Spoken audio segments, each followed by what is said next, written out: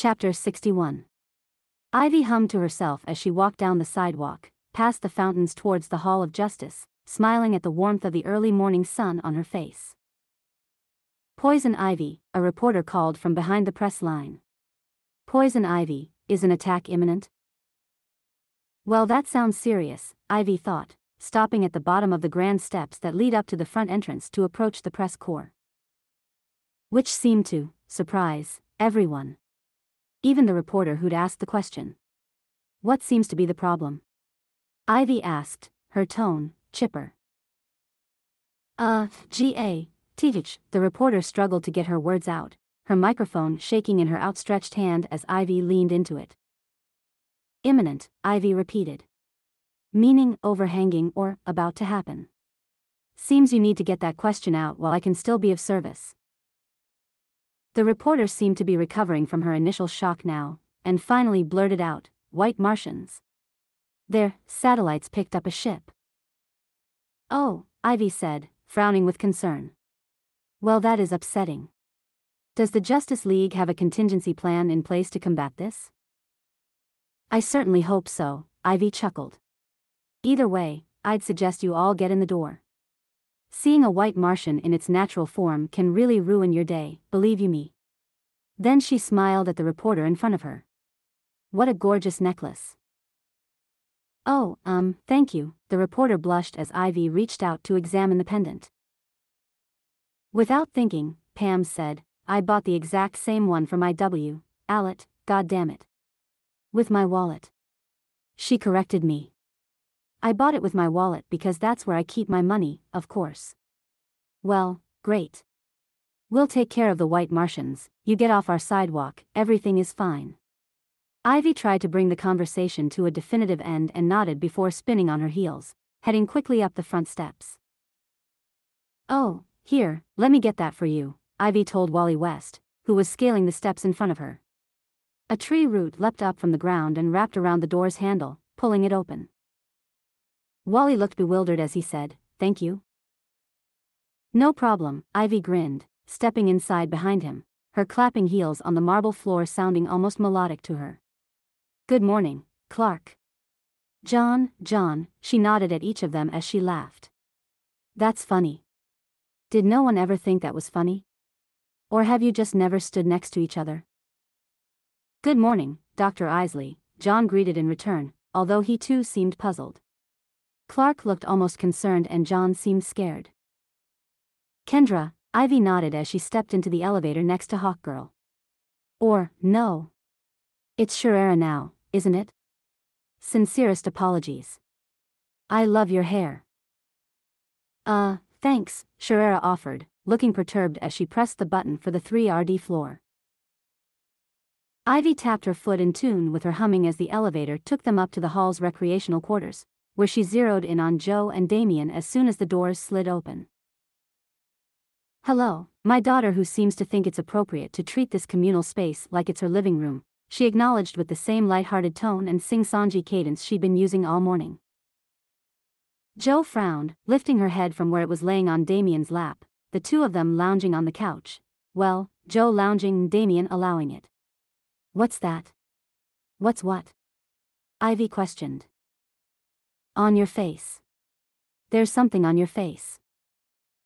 Ivy panicked slightly as she wiped around her mouth. She'd just given a television interview. Something on her face was the worst-case scenario. "Where?" "Right there." Joe pointed. Damien rolled his eyes. "Your smile, Pamela." "She's referring to the smile on your face."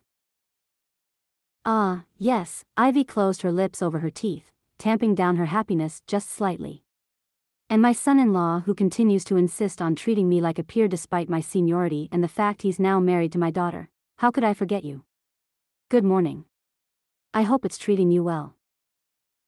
Joe narrowed her eyes, setting the tennis ball she'd been tossing in the air to the side and sitting up. "What's going on with you?" "I'm not sure what you mean," Ivy told her. "But I am wondering what you're doing here. Shouldn't you be in San Francisco?" "White Martian threat. They wanted us all under one roof so we could mount a united defense," Joe answered quickly. Damien was eyeing her with the same critical regard Joe had employed. I think she got laid, he decided after a moment. Who? Joe was confused. Your mom. Damien told her. She either just had sex, or she's pregnant. Ugh, that reminds me, we're never having kids, Joe informed him nonchalantly before taking another look at Ivy. Holy shit, she realized. Please tell me it was Ma. Joe, Pam began, but was cut off by Damien saying, what the hell does that mean? Joe turned to him, asking, what do you mean, what does it mean? I don't want kids, though my statement was fairly self-explanatory. You can't just declare that. Damien shot back. It's a joint decision. Disgusting you'd assume or even suspect I'd be unfaithful to your mother in any capacity, Ivy mumbled, leaving them to their conversation. But yes, I did get laid. Not that it's any of your business. Who are you talking to? Donna Troy asked as Ivy passed her in the doorway. Ivy stopped, turned to her, and with a sigh, reached into her pocket, pulling out a $20 bill. You should be able to buy at least 2 chickens with this. Go do that. Can you just fucking not? Damien ducked to avoid Joe's quick flurry of batarangs which stuck in the alien behind him. I'm trying to have an adult conversation, he growled, pulling out his grappling gun and firing from the ground. The hook ripped through a Martian's stomach, securing itself there so that Damien could reel it in. He reached for his belt, but nothing came to his hand. God damn it, Joe. Where are my swords? How the fuck should I know?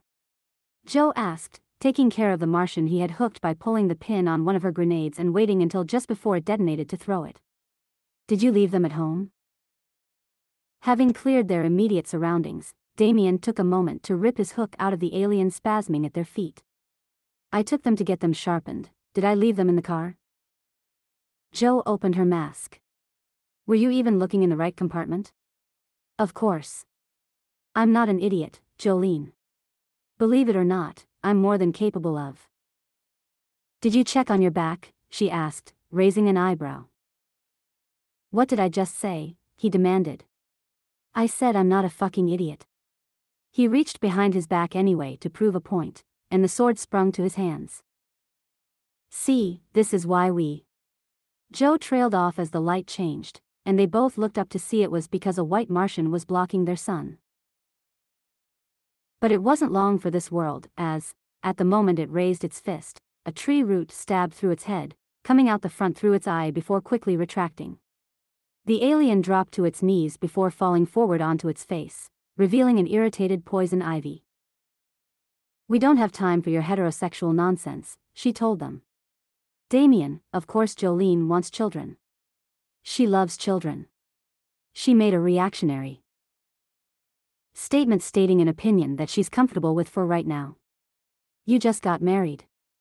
She reminded them, and as she did, they watched a thick vine shoot up from the ground behind her and wrap around a Martian that was quickly approaching. Allow a little time for that to sink in and for Joe to actually adjust to adulthood before beginning those conversations. You're young, there's plenty of time. However, Damien, with your family history and personality, it honestly isn't unreasonable for Joe to assume you might not want children. So, although the inevitable conclusion is that you will have children, it's not ridiculous for the alternative to be considered.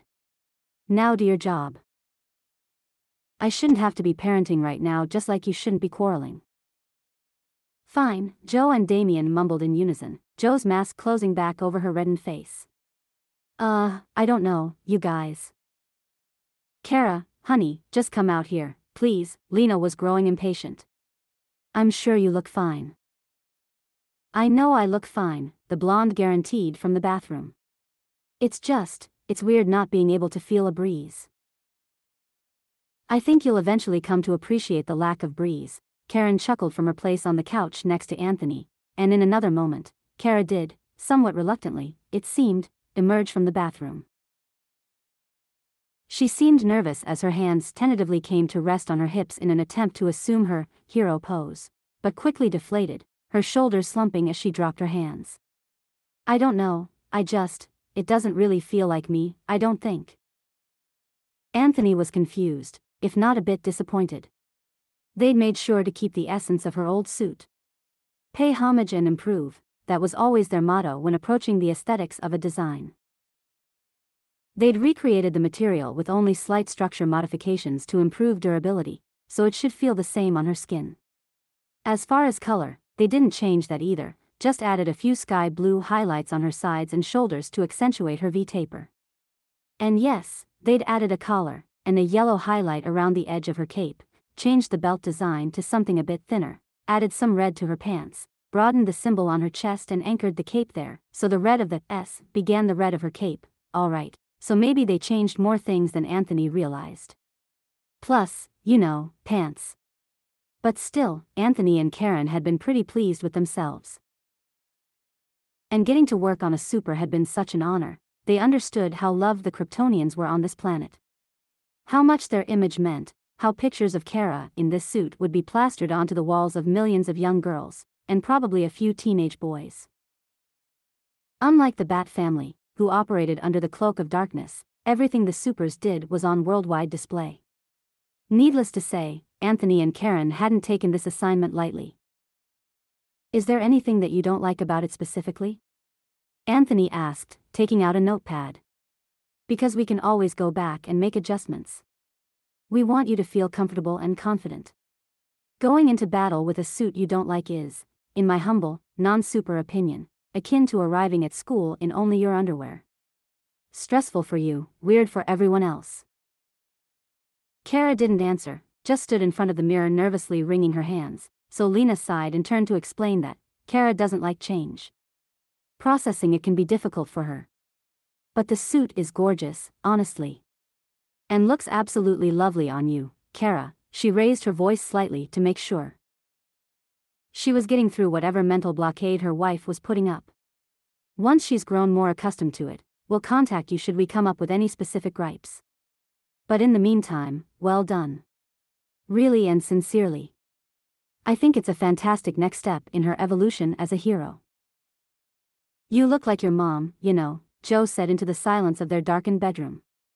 That's impossible, Damien murmured beside her. Joe rolled her eyes. Okay, even if I was talking about Selena, which I wasn't, my statement would still be true as your dad's type is so specific it extends not only to the children he collects but the woman he married as well. Seriously, if Selena were a boy, she'd look exactly like you, or Dick, or Tim, or Bruce, for that matter. She scoffed, and they say my mom's a narcissist. And Jason, Damien pointed out. Seems like you've got a type too. Jason's dead. Damien rolled away from her. And Talia al Ghul is dead to me. Well, since we're being dramatic, Joe sat up and turned the bedside lamp on. What happened to our adult conversation? It got interrupted by a platoon of shape-shifting aliens, he reminded her, still facing away. Joe put her hand on his shoulder and pulled gently until she could see his face. Why, after what you went through with Talia, would you want to have kids? Aren't you afraid of making the same mistakes? Am I afraid of attempting to trap a man in a relationship he didn't want by manufacturing his child, only to realize that was a ridiculous fucking idea and drop the kid off on his father's doorstep? Damien prompted before holding up his left hand to show her his wedding ring. Think I might be exempt from that particular scenario. Alright, fine, Joe laid back in a huff. Well, what if I do a shittier job than my parents and my mom just drags on me 24/7? Do they critique Anthony's parenting? Damien asked. Joe snorted. Anthony is Anthony. They don't critique anything Anthony does. Just like Dick, Damien grumbled. Thinking over the comparison a moment, Joe decided, yeah, fuck those guys. With their approachableness and generally pleasant nature. Who needs me? Damien chuckled, murmuring, they're the worst, as he leaned forward to kiss her slowly, wrapping his arm around her as he did. As much as I hate to admit it, Ivy is right. We don't have to talk about this right now. I don't have any interest in having kids at the moment either. In fact, the only reason I want them at all is to pass on the Batman mantle. Well, you better work on that whack-ass motivation, Joe informed, running a hand absently through his hair. How about this? In 2 years, we reassess. I'll be 25, you'll be 31? That's, respectable, right? If we're not divorced by then, Damien acknowledged, pulling Joe's shirt up enough to expose her abdomen and leaning over her to kiss her neck. Okay, first off, Joe began.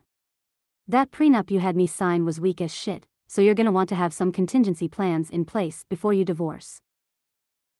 Me otherwise Imma be blasting bitch better have my money every time I see your sorry ass face because bitch, better have my money. Secondly, she sat up a little further so that he could slip the shirt over her head. What the hell do you think you're doing? Well. He tossed her shirt off the bed and hovered over her, bracketing her body with his elbows. We had a fight, we made up, now we get to have make-up sex. Joe laughed. Is that the typical order of events? He shrugged. I don't make the rules, I just follow them. Since when? Since I found a set of rules that I liked. Chapter 62. It's an abuse of power, is what it is. Joe complained. The fact that I'm 25 and have to drag myself to my parents' house to ask permission like I'm still 10 years old, Anthony didn't have to do that. Fuck, Anthony didn't even know. Damien distractedly acknowledged, his eyes on the road and his hands tight on the wheel. It's bullshit. It's a double standard. And I'm sick of it. Damien said again. Joe narrowed her eyes, staring him down from the passenger seat. Are you even listening? Joe crossed her arms, sitting back against the seat with a huff. You're not even listening. It's, double standard and your mom's a bitch and you're an adult, Damien lazily recited, clearly not completely with it. What's your problem? Joe wanted to know. The space cadet thing is only cute when you end up handing me your credit card. Damien snorted. What do you think is my problem? It's not every day I have to jack off in a cup and hand it to my mother-in-law. I'll have you know that some people would be honored to jack off in a cup and hand it to Poison Ivy, Joe informed him. So count your blessings. Well, some people aren't married to her daughter. Damien pointed out, making the final turn towards his in-laws. You'd be surprised how little that matters to some people, Joe mumbled, looking out the window. What are you talking about? Oh my God, Joe turned to him, laughing. Did I never tell you that Jason had a pinup of my mom in his bedroom? What? Yeah, Joe sat forward as they pulled into the driveway. I mean, I made him take it down when we were, but yeah, my point is, don't assume the two are mutually exclusive. Being into me or my mom, I mean. Joe, Damien shut off the car before turning to her, looking serious. You willingly had sex, for 3 fucking years, with a guy you knew was probably picturing your mom? What the fuck is wrong with you? Shit, Joe exhaled. I don't know, man. It was, not exactly a period of my life that I'm proud of. But it got me here, so. She leaned over to kiss him. It is what it is. Opening the door, she wrinkled her nose. That almost made it sound like I had feelings or something. Or that I loved you or whatever. Consider me repulsed, Damien stated, climbing out of the driver's seat and heading towards the side gate. He was about 10 feet away from his destination when he heard Joe start a run behind him, and in a moment she jumped onto his back. Joe, why? Just, why? Just keeping you on your toes, Batman, Joe giggled into his ear. You have been weighed, you have been measured, and you have been found wanting. Well, what's my alternative? Body slam you onto the pavement? Damien asked, continuing towards the gate. That's called domestic abuse and your mother would disembowel me. Good call, Joe laughed, securing her legs around his waist and her arms around his neck as he opened the gate. You're right, she'd totally Hannibal your ass. Duke was in the backyard holding a staff in front of Harley, who sat on the small stone path that had recently been added to the lawn so that she could venture off of the porch in her chair. And, strike, she instructed, and Duke listened, whipping the staff around in the air and coming down hard on an attack dummy that had clearly been lifted from the Batcave.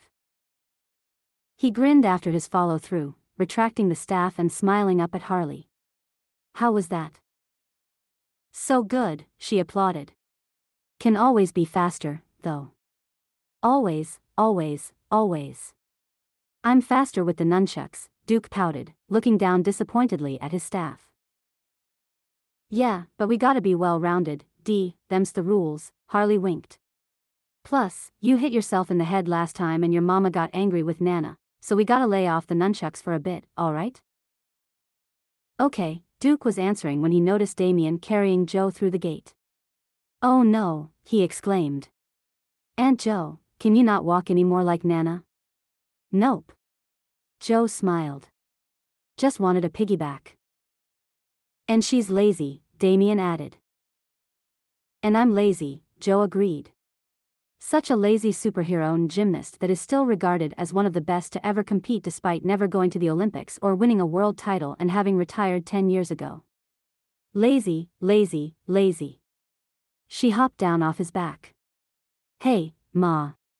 Lookin' good, she chuckled, referring to the sweatshirt that said, Great Moms Get Promoted to Grandma, in big letters across the front. Harley grinned. Anthony got it for me. And my descent down the favorite kid leaderboard continues, Joe exhaled. Well, that depends, Harley began, sagely. Damien, will you be allowing your children to come over to Nana's house and play with nunchucks? Of course, Damien assured her. Nunchuck training is a vital aspect of the Bat family curriculum. That was clearly the answer Harley wanted to hear because she smiled, almost blushing. At the very least, Joe, Damien has jumped in front of Karen, which raises your combined score. Oh, great, Joe nodded. Glad you put so much thought into this. Where's Mom? Harley snapped her fingers. I'll give you a prize if you can guess. The greenhouse, Joe said. What's my prize? The word duh, because duh, Harley chuckled at her own joke. Now off you go. If you want Duke in that Robin suit in the next 4 years, you're gonna have to stop interrupting our training sessions. Can't get any work done in these conditions. Joe rolled her eyes and grabbed Damien by the hand, pulling him towards the greenhouse. And with each step she could feel him resisting more. Dude, suck it up. Your thing is fun. My thing fucking hurts. Plus, you didn't have to do the shots or anything, so seriously, stop your bitching. I'm not bitching, Damien grumbled behind her as Joe unlatched the door and stepped into the greenhouse's noticeably warmer climate. Good afternoon, Jolene, Pam greeted from where she sat behind her workbench, her focus aimed firmly at whatever medieval torture device she was holding in her hand. Joe turned to Damien. Are they being weird? They're being weird, right? Mom, why are you being all cordial and why did Ma barely give me the time of day out there? I am finishing this up, Pam murmured, keeping her bottom lip firmly between her teeth before letting out a contented sigh and placing the instrument on her workbench. And as for your mother, she's nervous and has reminded me about 17 times in the last 3 hours that I'm not a medical doctor. So there you go. Great, fine, thanks, that thing's not going inside me, is it? Joe asked, immediately rerouting the conversation and pointing a shaking, accusatory finger at whatever the hell Ivy had been working on. I mean, look, guys, I can put up with a lot of shit and my pain threshold is pretty damn impressive, but I think the fuck not. Pam seemed confused about her meaning for a moment. Oh, you mean? No, this won't, not vaginally, she laughed. Goodness, that would be borderline acrobatic. Wait, that? Damien was now the one confused. I thought women. Only the ones who get paid to say they do. Pam cut him off. What? 8, Joe answered the question Pam hadn't yet asked. Hey, wait a minute, Damien said, sounding suspicious and then offended. Now you wait just a minute. Joe pat him on the back sympathetically. Life comes at you fast. If you don't stop and look around once in a while, you could miss it. And it in this context is the boat that Topic just sailed away on. Damien, Pam tossed a cup at him to get his attention, the plastic bouncing off his chest before he fumbled to catch it. You know what's required of you. I sincerely hope I don't have to walk you through the specifics of the task. No, yeah, I got it, he said, his face reddening. Great, Pam smiled. The second upstairs bathroom is open to you, as is Joe's bedroom. I'm afraid I can't provide you with any visual aids. She sounded only slightly apologetic. So you'll just have to use your imagination. That's fine, Damien decided before raising an eyebrow at Joe. You good? You don't, need me here, or anything? To watch my mom reach into my uterus? Joe wondered, plopping down on the table Ivy usually used for specimen examination. Nah, I think I'm good. Have fun. Yeah, Damien mumbled, taking one last look at Joe before ducking back out of the greenhouse, cup in hand. Pam waited until the door closed behind him to clear her throat and lean against her workbench, her eyes scanning her daughter critically. Are you eating enough? Joe laughed, that was such a mom thing to ask. Are you kidding? Of course I'm eating enough. My husband's a billionaire and I've got Supergirl's fucking metabolism. I have to reserve one of my suit's compartments just for snacks. Right, Pam acknowledged. Which is why it's easy for you to become malnourished. Billionaire, Mom, Joe reiterated. Billionaire with a B. I'm not going hungry. Pam sighed. I never assumed it was thanks to lack of funds. You can sometimes get complacent, that's all, and I know you're busy. Joe spread her arms wide. Do I look malnourished to you? When Pam didn't respond, Joe exhaled, dropping her arms back down to her sides. Turns out I'm sorta okay at being an adult. I feed myself, I sleep when I can, I always show up to work on time, what else? She chewed on her lip, thinking for a moment. I would consider myself happy, at work and at home. But, see, Damien and I are both, for all intents and purposes, human, and that means all this shit could get taken away from us pretty quick, so we decided it would really suck if something happened to one or both of us and we hadn't, done this yet. So there's the answer to the question you're not asking, but you really are asking. We're here because we're here. It's what we're doing. It was a moment before Pam reacted at all, but when she did, it was a simple nod. Fine. She decided, reaching behind her to pull on a lab coat.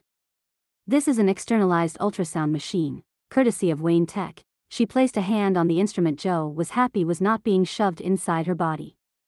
Typically, with a procedure like this, the physician would vaginally insert an ultrasound probe to guide the extraction needle, but instead, we'll be giving this a try. This is just a prototype, but the idea is that it should provide me the same visibility without penetration. Joe detected some excitement in her voice. You're pumped you get to use a new toy, aren't you? I am, Pam smiled. Now the needle, on the other hand, is both necessary and painful, so after you change into this. She grabbed the folded hospital gown from her desk. I'll get you some pain medication. Joe bobbed her head, looking around the greenhouse. Shouldn't we be in a sterilized room or something? To you and I, this environment is sterile, Pam explained. I'll attempt to extract 3 eggs from your uterus, then I'll fertilize them with the sample Damien provides me. After that, they'll be housed in my incubation tank here, and if any of them take, then I'll eventually transfer them to the larger tanks at Wayne Manor. Your body is, of course, not conducive to housing a fetus, so external maturation is our only option. Joe furrowed her brow. Why 3? Because the estimated likelihood of success is between 8 and 12%, Pam told her. It's a fickle thing, your physiology. But I will do my best. That, I can promise you. Deep breaths. Okay, Joe offered a small smile, that she knew wasn't likely to convince anyone. Pam smiled back, a reverence in her expression that reminded Joe of that time Pam came to her flag football game, the only one she ever went to, and she leaned forward and gently kissed her on the cheek and told her to have a good game. It was odd, how Pam could make anything sound important. That was one of her more underappreciated superpowers, but Joe remembered how her heart had swelled at hearing that, how she'd repeated it over and over in her head. Mom wants me to have a good game, Mom wants me to have a good game. Joe had wanted to have a good game too, and she did. And she got to have that good game in front of her mom, and Pam was happy and Pam smiled and Pam was proud. Joe's hand clenched around Pam's now, and just like on that day, her mom leaned forward and gave her a kiss, this one on the forehead. Okay, she whispered against her skin. And it was okay, Joe decided. It would be okay. Alright, I can't, just wait, just wait. No. Harley shouted. No, no, no. Just pause the goddamn, ugh. Pam took matters into her own hands, getting up to snatch the remote away from her wife. I have questions. No, you have complaints, Harley pointedly corrected, scowling at her. It's sci-fi, Pamela. Quit trying to apply it to the real world. Harleen, I am the plant-human hybrid result of a mad scientist's experiment. I am sci-fi, she forcefully reminded her. All I'm asking for is a bit of consistency. And to know why the FBI doesn't have actual pathologists employed. Why is Scully doing all the autopsies? That's not her job. Harley raised an eyebrow. You done? No, I'm not done. Pam cavilled. How is she still a skeptic?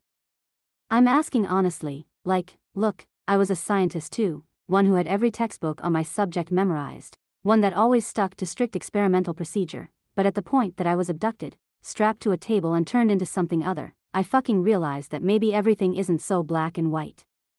Does she not remember being abducted? Because I sure as hell remember her being abducted. The fact that you made me sit through those solo Mulder episodes was, I know, torture, Harleen. And that was torture. Okay, it was literally like 2 episodes, so calm yourself, Harley snapped. And no, she can't remember being abducted, they wiped her memory or whatever. And she's a woman of science. Let her have her doubts, she always comes around in the end. And that's the problem. Pam argued. She gets proven wrong and shown things that she didn't think were possible every goddamn episode. Where's the character development? And is she, her demeanor changed to genuinely inquisitive. Is she a lesbian? Because it seems like they're pushing the won't they think pretty hard, and yet, blazers. Harley, she has so many blazers. And I don't remember 90s fashion well enough to gauge whether or not that's normal. I mean. Harley frowned, thinking that over. I started working at Arkham in 97. I don't think I had any blazers, really, and I still ended up married to a woman. Yes, well, if Scully was wearing neckties every day, I wouldn't need to be asking this question, Pam laughed, sitting back down on the couch. Wait, what do you mean? Harley asked, sounding almost fragile as she turned her chair to face her fully. I thought you liked my neckties. Oh, I did, Pam confirmed. Because I'm a woman who likes women. Liked your vests too, she laughed. But they fit me well. Harley muttered, her mind reeling. When did you know? Well, Pam sat forward with a smile. There had only been one other doctor who'd worked at Arkham with Joan before you, so when Joan told me I was getting a new doctor and it was a woman, I was excited because my game was much too easy to play with men, and honestly the whole, I seduce them, they let me out, I kill them thing was growing tiresome. Harley rolled her eyes. Why'd you have to kill them, again? Because Arkham guards are famously brutish and sexist and would regularly make comments about what they'd like to do to me as they walked past my cell, so instead, I do what I wanted to them, Pam smiled contentedly. In any case, attempting to seduce women was a far more enjoyable challenge, seeing as how my pheromones are ineffective on the fairer sex. Harley was growing impatient. Will you get on with it? I was all set for a challenge, and then I saw you walking down the hallway in that tie and I thought. What? Harley demanded. What did you think? I thought, damn it, too easy, Pam laughed, ducking backwards to avoid the action figure Harley was volleying at her. You're such a bitch. Harley exclaimed, hitting her in the side with another one as she laid there laughing on the couch. Anthony had brought over an entire case of them because they'd finally made an action figure with Kara wearing the costume he'd designed. "You're a predator, is what you are. You preyed on me." "Yes," Pam acknowledged, trying to contain her laughter to just a smile. "It was my evil lesbian gaydar that convinced you to come on to me, and then sleep with me, and then marry me, and then have children with me." "Nah, your gravity-defying tits did all that," Harley grumbled, though her resolve was breaking, throwing the last action figure she could reach. "Understandable," Pam said. "Regardless, we've come no closer to understanding Scully's sexuality, and I maintain that this show has enough plot holes to strain pasta." She stopped, furrowing her brow as she read the alert on her cell phone that had just buzzed beside her. "Huh? What?" "Well, today's the day we learn if any of Joe's embryos are viable." "Yeah," Harley prompted. "Is there something wrong?" "I'm not sure," Pam admitted, getting up. "You can press play, if you want. It's obvious the townspeople are cannibals." "Ugh, leave." Harley waved her out the door. "You're ruining it for me." "You've already seen it." Pam shouted over her shoulder before exiting the house and crossing the backyard to the greenhouse. She unlatched the door quickly, closing it firmly behind her before approaching the monitor attached to the incubation tank. Pam was sure the readout she'd received was in error. There was just no way that. Fuck. I was successful because the opportunities were provided for me. Because I had the means and motivation to reach my goals. Joe was wrapping her speech up. But there are too many children out there with every ounce the motivation that I had, but no way to get there. No path to success. The Wayne Foundation wants to open those paths. And that starts with this community center. She smiled as the crowd applauded. Growing up, my husband and I were opportunity takers, accepting what was given to us and working hard to prove we deserved it. Now we're ready to be opportunity makers, and this one is for you all. So without further ado, the man, the myth, the legend. The mastermind behind this project, my husband, Damian Wayne. She clapped for him, stepping away from the microphone so that he could take her place. When he leaned in to kiss her on the cheek, she whispered, "Don't you dare say anything gross." So of course he began his speech with, "I may be the mastermind, but believe me when I say my wife is the heart and soul." Asshole, Joe thought before her phone vibrated in her pocket and she turned away to check it. "Mom, please come by the house at your earliest convenience." Why does she have to be so cryptic? Damian asked as they left the event. Joe sighed, staring blankly at the back of their driver's head. If it's a yes, it means we're going to be parents, and that's probably something she wants to tell us in person because she's my mother. If it's a no, I'm guessing she'll want to come up with a contingency plan as to how we'll go about it differently next time, how we can tweak the process to make it more successful. She glanced sideways at him before changing the subject. You think they'll ever promote me? Or will I be commuting to San Francisco for the rest of my life? I don't know, Damian admitted, absently tapping his fingers on the seat between them. Ivy's a better person to ask, I'm not even in those meetings. I asked what you thought, not what you know. When a spot opens up and they feel like you've earned it, then yes, I'm sure they'll promote you, Damian assured her. Fine, Joe mumbled in response, looking out the window at the passing cars until she recognized her parents' street. Damian helped her out of the car and told the driver to wait and that they'd be back shortly. They then headed straight for the greenhouse. It was evening, the wind was picking up and Joe's jacket was meant more for fashion than function, making the trip up the driveway and across the backyard more unpleasant than usual. When they did get inside, though, Joe was relieved to find Pam had maintained the steady humid climate, not that she'd ever let it drop below tropical in there, but it was exactly what they needed. Pam was sitting behind her desk, her hands clasped in front of her when they entered. Evening, she said, trying a smile that looked a bit unnatural. Joe could tell by her body language something was weird. It's bad news, isn't it? That depends on your definition of bad, Pam told her. Please, have a seat. She gestured to the 2 chairs she'd placed in front of her desk, and Joe had to chuckle at her mother's attempts to make this appear official. Damien obliged, taking a seat, and Pam waited for Joe to do the same before beginning. So, the procedure was successful, Pam told them. So very, very successful. Joe was excited at first, sitting up straighter at the news, a smile stretching her lips, but as her mother's expression remained weird, she slowly deflated once more, watching Pam critically. What do you mean? I mean. Pam cleared her throat. I mean that, at this stage, it appears as if all 3 embryos are viable. Damien's jaw went slack, but Joe just nodded. Cool, cool, cool, she said. Gotcha. Very cool. Say, Mom, you wouldn't happen to have any water, would you? Pam, clearly surprised by her daughter's seemingly positive reaction, said, of course, and reached into her desk to hand Joe a mug that appeared to have been painted by a child. That's filtered, she pointed to the sink to her left and Joe smiled cordially, taking her mug to fill it up. She made that for me, you know, Pam was proudly telling Damien. Can you believe her hand was ever small enough to make that little print? Damien came as Joe began to drink.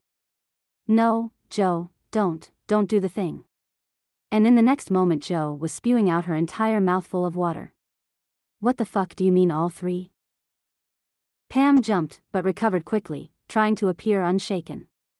In more common terms, triplets. Joe launched her cup at the wall, shattering it into a million tiny fragments. Jolene. Pam stood up. I liked that mug. If you needed something to angrily throw, she yanked one of her drawers completely off its track, dropping it atop the desk. Here. Joe and Damien peered inside to find it was full of Rubik's cubes. Just chock full of M. Mom, Joe cautiously began, abandoning what was now clearly the less important discussion. Do you buy Rubik's cubes in bulk just to throw them away? Well, yes, Pam said like it was obvious. I'm convinced that's what they were manufactured for anyway. That and tricking children into playing and losing an unwinnable game. Unwinnable? Damien asked her to clarify. Yes, I've been drafting a letter to the manufacturer, Pam assured them. It's cruel, selling a puzzle to children that is impossible to solve. Jiminy Christmas, Joe muttered, snatching one of the cubes and plopping back down in her chair. Pam watched, rapt, for the entire 3 minutes and 48 seconds it took Joe to solve it. Honestly, she slammed it down on the desk in front of the redhead once she'd finished. You're overthinking it. It's about colors and patterns, it's not genetic engineering. And the fact that Poison Ivy's nemesis is a puzzle from the 80s is just, look, I can't do triplets, alright? Pam was staring, shell-shocked, at the object in front of her. Her green eyes wide, her bottom lip quivering ever so slightly. I think you broke her, Damien remarked to Joe, and when Pam still didn't say anything, he decided they needed to move on with or without her. Obviously we'll have to terminate at least one of them. 2, preferably. But what if we end up aborting Amelia Earhart and keeping Hitler? Joe was beginning to panic. 2 girls and a boy, Pam mumbled, still in her state of severe depression. Then we'll keep one of the girls and the boy, Damien amended. Fair? F.A., no. Joe shot back. No, what if we abort Amelia Earhart and keep Aileen Wuornos? Then she'll still be Charlize Theron somewhere under there, was Damien's rebuttal. That's, touche, Joe stopped to laugh. No, hey, wait a minute, this isn't funny. Pam seemed to have collected her wits, or was close to it at least because she sounded more present when she said, you have time to make the decision. And, realistically, they might not all survive to term anyway. I just wanted to make sure everyone was on the same page, the page that, as it stands, says you can expect 3 children. 2 girls and a boy, Joe repeated. 2 girls and a boy, Pam confirmed. Chapter 63. Hi. I'm Carrie. I enjoy poetry, sunsets, and long walks on the beach. Carrie read it back over and then immediately deleted everything. No, I don't, she mumbled. And no one would ever want to date all those exclamation points. Hi. My name is Carrie, I have a useless film degree from Gotham State, but I am a pretty talented photographer, so if you're conceited and want me to take some pretentious photos of you walking on the beach at sunset or whatever, I'm your gal. Carrie groaned as she read it back. This is so stupid. Regardless, she decided to move on. Looking for. Carrie stared down at the 3 options the app provided: men, women, or men and women. Her finger hovered over the men option for some time before she removed it, setting her phone down on the desk in front of her. She hated this, being almost 30 years old and still unsure. Still confused. It made her angry, actually, and Carrie never got angry. But this, sitting here, alone on the eve of her birthday, again, stupid. It was just stupid. Anthony would come over, sure. And Bruce would be there, and Selena, and Barbara and Dick. Damien would begrudgingly put on a party hat and Harley would probably be there too, and Joe. She would attempt to bake a cake, and it would turn out dry because she would get distracted, and then Bruce would order one to replace it, but Carrie would eat Joe's anyway because she'd tried. She'd fail, but she'd try, and Carrie liked that she tried for her. But then she'd blow out the candles and be 30 and confused. Not 29. And that sucked. Carrie had a picture in her mind of the person she'd end up with. They'd be funny and smart, and maybe a little mean, but like in a teasing way. That was just the sense of humor Carrie was used to by now. They'd be, well, they'd have to be athletic, or active, at least. Carrie wanted someone who could keep up with her. She knew she was, at times, annoyingly energetic. Preferably they'd be very pretty, or handsome. Or handsome, or handsome. And they'd be taller than her, and sort of effortless about everything. Like they could dress up if they wanted to, but also look great just at the gym or. Carrie jumped when her phone rang on the desk, that picture of Joe with her nose crinkled and her tongue sticking out at the camera popping up on screen. The redhead cleared her throat, running a hand through her short hair as she picked the phone up before answering. Pretty lady, Joe greeted immediately, before Carrie even had a chance to say hello. Whatcha up to? Carrie considered the sad online dating profile she was putting together. About to look for cats to adopt in my area? Nothing much. Why? Are you? Faintly, the chorus of Peter Gabriel's "In Your Eyes" began to waft through her open window. Outside your fucking window? You bet I am. She could hear Joe's grin through the phone as she went to her window and pulled up the blinds to find that, yes, Joe was in the driveway, hanging out the driver's side window of her mother's wheelchair van, and yes, she was, indeed, grinning. Are you gonna make me watch Cocoon? Carrie asked, smirking. Only if you teach me how to drive, Joe countered. Wait, am I Lloyd or Diane? Damn it, I'm Lloyd. My bad. Whatever, hey, get your ass in the van, Ma and I are going to IKEA and we need another set of hands. Carrie glanced down at her sweatpants and t-shirt. Okay, fine, but I have to change. Is there fabric covering your panties, Care Bear? Yeah. Good enough, Joe said before abruptly hanging up. With a smile, Carrie got up, swapping her sweatpants for a pair of jeans and pulling a varsity jacket over her t-shirt.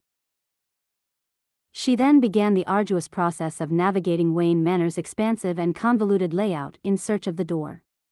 Carrie had lived there since she was 12 years old and still somehow managed to get herself lost about once a month or so. But today she made it to the front door in record time. Jinkies, daff! Carrie exclaimed as she walked down the driveway. Where's the rest of the gang? Joe looked down at her purple shirt and then the blue van she was driving. Jeepers, she exhaled, waiting for Carrie to climb into the passenger seat to say, now I kinda want you to change into a turtleneck. Carrie snickered. Did you download Peter Gabriel just for me? Yeah, well, couldn't find a boom box, Joe said, sounding almost disappointed with herself. I know you love that John Hughes shit. Carrie smiled, turning to look in the back. Afternoon, Dr. Q. New glasses? Harley asked from where her wheelchair was strapped to the floor. Carrie's a huge Rachel Maddow fan, Ma, Joe winked, pulling out of the driveway. Hey, who isn't? Harley's question was rhetorical and she offered a kind-hearted smile, which Carrie gratefully returned before pulling her attention back to the front seat. What are we doing at IKEA? She asked. Joe sighed. Buying everything in triplicate. Thank God we're rich as shit. Carrie didn't try to hide her surprise. You're keeping them all? Groaning, Joe said, please don't remind me. Damien insisted on naming the boy Terrence, and obviously that's not going to work as the name of my only fucking child. I mean, Terry's kinda cute, so fine, but then he said I could name the girl, but the idea of aborting one of them was just, like, I don't know, felt like too much of a dick move. So yeah, Jolene I. Quinzel, 'cause of death, suffocated beneath her mass of children at the age of 25. Remember when I suggested you get a dog? Harley asked. You should have gotten a dog. Yes, thank you, Mother, for your undying love and support, Joe dryly retorted. Long story short, you ready to be a godmother, Care Bear? I guess, Carrie mumbled. She'd never, not in a million years, thought Joe would go through with this whole thing. She'd honestly assumed she and Damien would end up childless like Babs and Dick. Not that she didn't think Joe had the ability to be a good mom, no, that was in there somewhere, but this was all moving rather fast. Seemed like not too long ago Joe was putting on her Batgirl suit for the first time, pissing Damien off by managing to push every one of his buttons. Now they were married, they were having children, and it, well, Carrie supposed it would take some getting used to. In the meantime, though, her stomach had tied itself into knots and she wasn't totally sure why. And I already bought the overalls, so don't worry about that. Carrie blinked, realizing Joe was talking again. So what do you say? Joe prompted, grinning. You in? What? For IKEA? Well, yeah, I'm already in the car. For the 80s painting montage, Harley helped her out. Hey now, Joe laughed. We're not married, you don't get to ignore me, I have a husband for that. Sorry, Carrie apologized, her face hot. An 80s what? Painting montage, Joe informed her. We're gonna paint the nursery in overalls while listening to 80s music because I got an entire 5 hours of sleep, don't have to get on a plane or cut a single ribbon today, and Damien's at work so I can do whatever stupid shit suits my fancy. Harley raised her fist in the air. Housewives revolt. Hell yeah, Joe agreed, reaching back to give her mom a first bump. And don't worry, Carrie, work wives totally count. Thanks, Carrie smiled softly. She liked feeling included, and Dr. Q had always made it a point to help her feel comfortable and at home when she was around them. Everybody, Anthony, Joe, even Dr. Isley. Not that Carrie didn't love her Real family, meaning Bruce and Selena and Damien and the rest of them. They were the best. But Dr. Q was like that cool aunt everyone secretly wished was their mom instead. She gave away hugs for free, just because. Selena hugged sometimes too, but only when she knew Carrie really needed it. Which was fine, really, but Dr. Q's hugs were the best. And she made everyone so happy. Like Dr. Isley. She was sorta prickly, but a few times growing up Carrie had overheard conversations only meant for her and her wife and they just made her happy. Joe and Anthony were the same way. They could make people happy with just a smile or a touch or a chuckle, they were magic. The way they talked, the way they were. Anthony was smart, but never made you feel stupid, and Joe was, well, her voice sounded like Pamela's. Smooth and velvety, but she spoke with Harley's cadence, so everything came out in an excited frenzy. Her mind worked quickly, like Damien's did. Carrie used to like listening to them talk to each other back when it was just teasing, until every conversation ended in a lip bite and a crooked finger, or worse, a suddenly passionate make-out session. Carrie tended to just awkwardly slink away once those started. Why do you even know this song? Harley was laughing. You were born in 2013. Because it's been used by every writer ever to hammer home the most obvious point possible, or it will be by this one, at least. Joe turned the radio up, singing along. You know I feel so dirty when they start talking cute / I wanna tell her that I love her but the point is probably mute. Stopping at a red light, she pulled her sunglasses down to the tip of her nose, dramatically tossing her hair as she turned to Carrie. And she's watching him with those eyes / and she's loving him with that body, I just know it. I wonder if they have this song in alternate universes. Harley remarked. Where can I find a woman like that? Joe turned the radio down again. Why? Because I want to change the lyrics to Joker's Girl and send it to all the sad Ivies out there, Harley chuckled. Carrie attempted to shake off the blush in her cheeks to say, what do you mean? Oh, it's, so evidently there are other worlds and universes out there where different versions of us exist, Joe explained the joke after laughing at it. And in more than a few the mistress of malpractice back there is fucking the Joker with Poison Ivy as her side chick. What? Carrie felt oddly offended on Dr. Isley's behalf. The Joker? Wasn't he the psycho that paralyzed you? Emicham, in this universe, Harley acknowledged. In the other ones I guess Barbara is the one in the wheelchair. No, Carrie shook her head. God, why, Dr. Q? Harley laughed. Don't look at me. I can only control what happens in this universe. And really, I can't even do that, obviously, she gestured to her immobile legs. Scandalized, Carrie turned back around, her eyes glazing over in thought as Joe pulled into the handicap parking spot. What about this one? Harley asked some time later, pointing to the white crib on display in front of them. It looks safe. Joe narrowed her eyes critically. No. Harley had lost her patience 4 cribs ago. Why? Joe pointed at the area she was having an issue with. Butterflies. I don't like them. I don't want M painted on my kid's crib. Have you ever seen a close-up picture of a butterfly's face, Ma? Shit will give you nightmares. I'm already probably gonna be a subpar mother anyway. I don't need to add butterfly nightmares to their plates. Harley scoffed. Joe, they're cartoons. Yeah, sure, Joe granted. And like a lot of other things, the cartoon version is clearly the best. But in this context, I can't support it. I just can't. How about this one? Carrie proposed.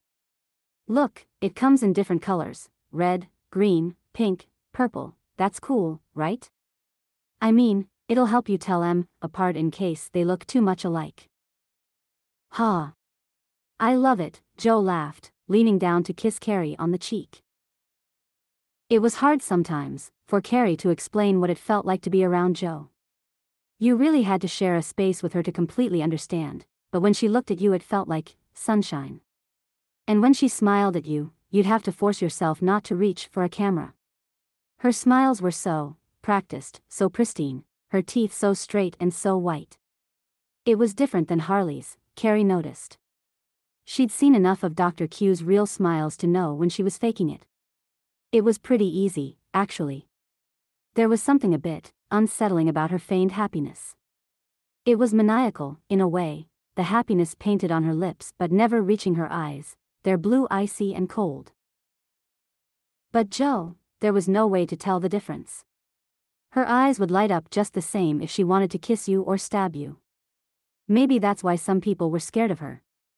She had no tell, she was an actress, above all else. One like Poison Ivy, the difference being that Joe was never too proud to accept a role rather than establish it, and as a result, she was a more versatile performer. To know Joe was to love her, and if you couldn't love her then your respect for her was still implied. She was King Midas. With a single brush of her skin or squeeze of your hand she could make anyone feel like gold. Feel seen, feel important. It was a very special superpower indeed, and Carrie knew she wasn't the only one affected. Damien, angry, angst-ridden, unpleasant, closed off, closed-minded Damian Wayne was different now. Joe had done that. She'd waltzed in and with a look, a smile, and a touch he was her Damien. And that was just as well, Carrie decided. Damien had crafted wings in the form of walls to hide his heart, ones that melted only enough to make them transparent as he flew closer to the sun. Carrie didn't have any walls, she never did. She wasn't strong enough to make the journey. So she watched instead, from afar or from right beside her. Joe was her friend, and despite the deep blushes, sweaty palms, pangs of jealousy, or instinct to only stare at her lips as she spoke, Carrie experienced at times like this, when they occupied the same space, that's all she would ever be. And that was fine. That was good. Yes, when Carrie pictured that person she wanted to be with, it more often than not bore a striking resemblance to Joe, but it was a fantasy.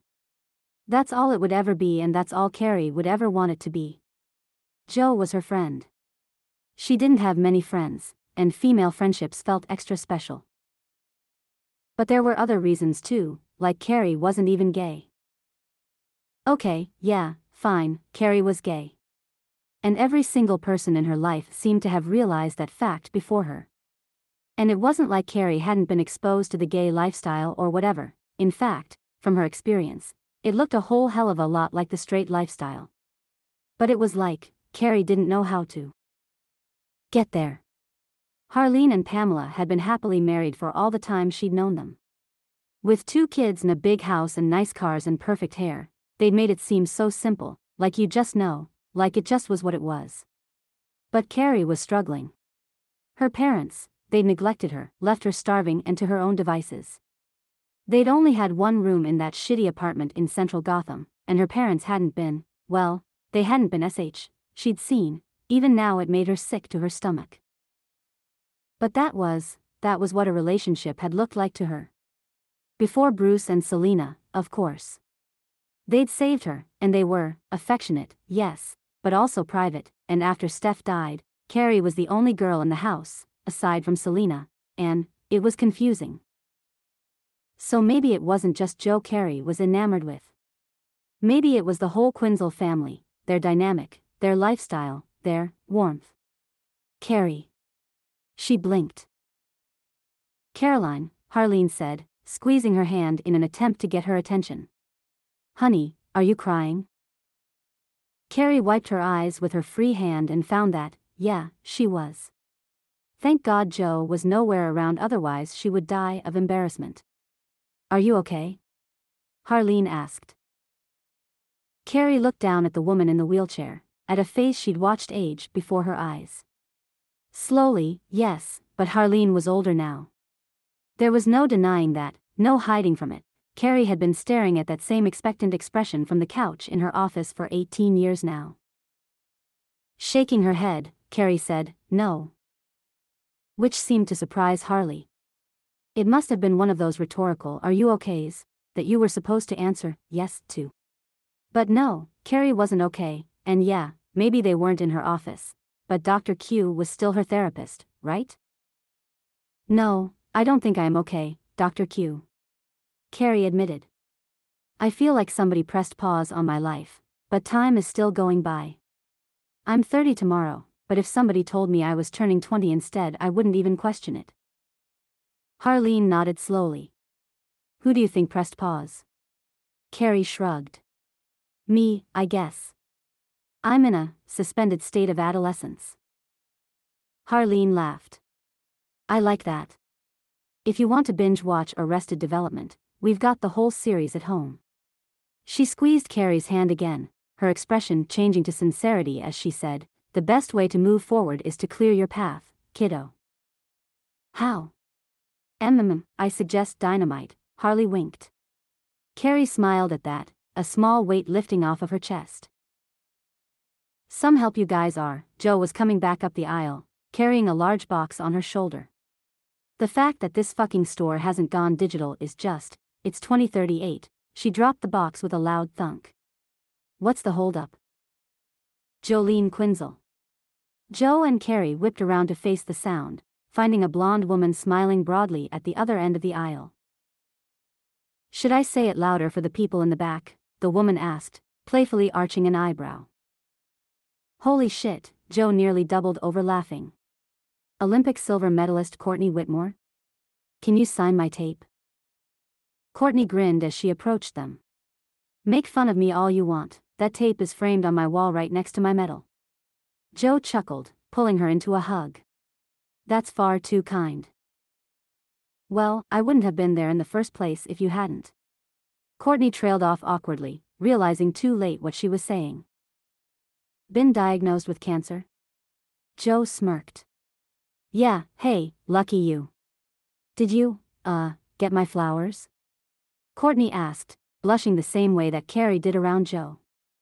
I sent them as soon as I heard. Well, that was 10 years ago, Joe smiled, patting her on the shoulder. But I'm sure I did. My bad if I didn't send a thank you card, I had a lot of self-pity to wallow in back then. Anyway, you look great. Courtney glanced down at her shoes. Yes, well, I saw you got married, meaning it suits you. You look all grown up. I see you in magazines sometimes. It's all Photoshop, Joe assured her. But I'm being rude. Courtney, this is my mother, Harleen, and my cousin, Carrie. Guys, this is Courtney. She took my spot on the Olympic team, remember? And made out with you in the hallway, Harley added. That too, Joe laughed. Carrie knew it was her turn to respond, but her throat felt like she'd been wandering around in the desert for a week.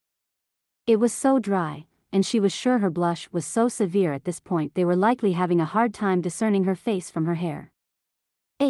Hi, she eventually managed to sputter out. Joe raised an eyebrow at Carrie's odd behavior, but chose to move on. So what brings you to this hellhole? Courtney shifted uncomfortably. I relocated here a while back, but my, housing situation changed recently, she admitted. I'm in need of new furnishings. Joe's eyes were narrowed suspiciously. Well, I sincerely hope you broke up with her. The blonde cleared her throat. I did not. Then she's an idiot, Carrie said quickly, out loud. Fuck. No. The others turned to her surprised, and Carrie was desperate to recover. I just mean, you're very pretty and, an Olympian and stuff. Smooth, Joe laughed. Well, I'd love to catch up further, but I've got a meeting in a bit. Actually, though, we're having a party tomorrow at Wayne Manor, more a family get-together, really. Carrie's turning 30, she squeezed the redhead's shoulders. You should come.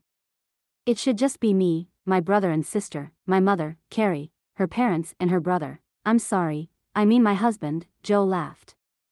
That's an odd way to refer to him. I mean, it's true, but still. Courtney looked somewhere between surprised and excited. Yes. I'd love to come. Awesome, Joe smiled. I left my phone at home, unfortunately, so you should probably give Carrie your number. She'll text you the details. Chapter 64. Joe slammed around the corner, letting off the gas until halfway through her turn where she then accelerated off of the side street. Any chance you can predict their route? They don't seem to know where they're going, Carrie remarked.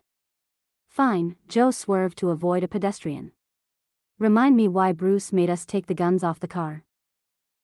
You used them too liberally, Carrie reminded her.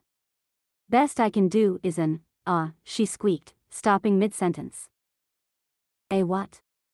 Joe switched gears, passing a car who thought it might be fun to try and drag race with the Batmobile. What happened?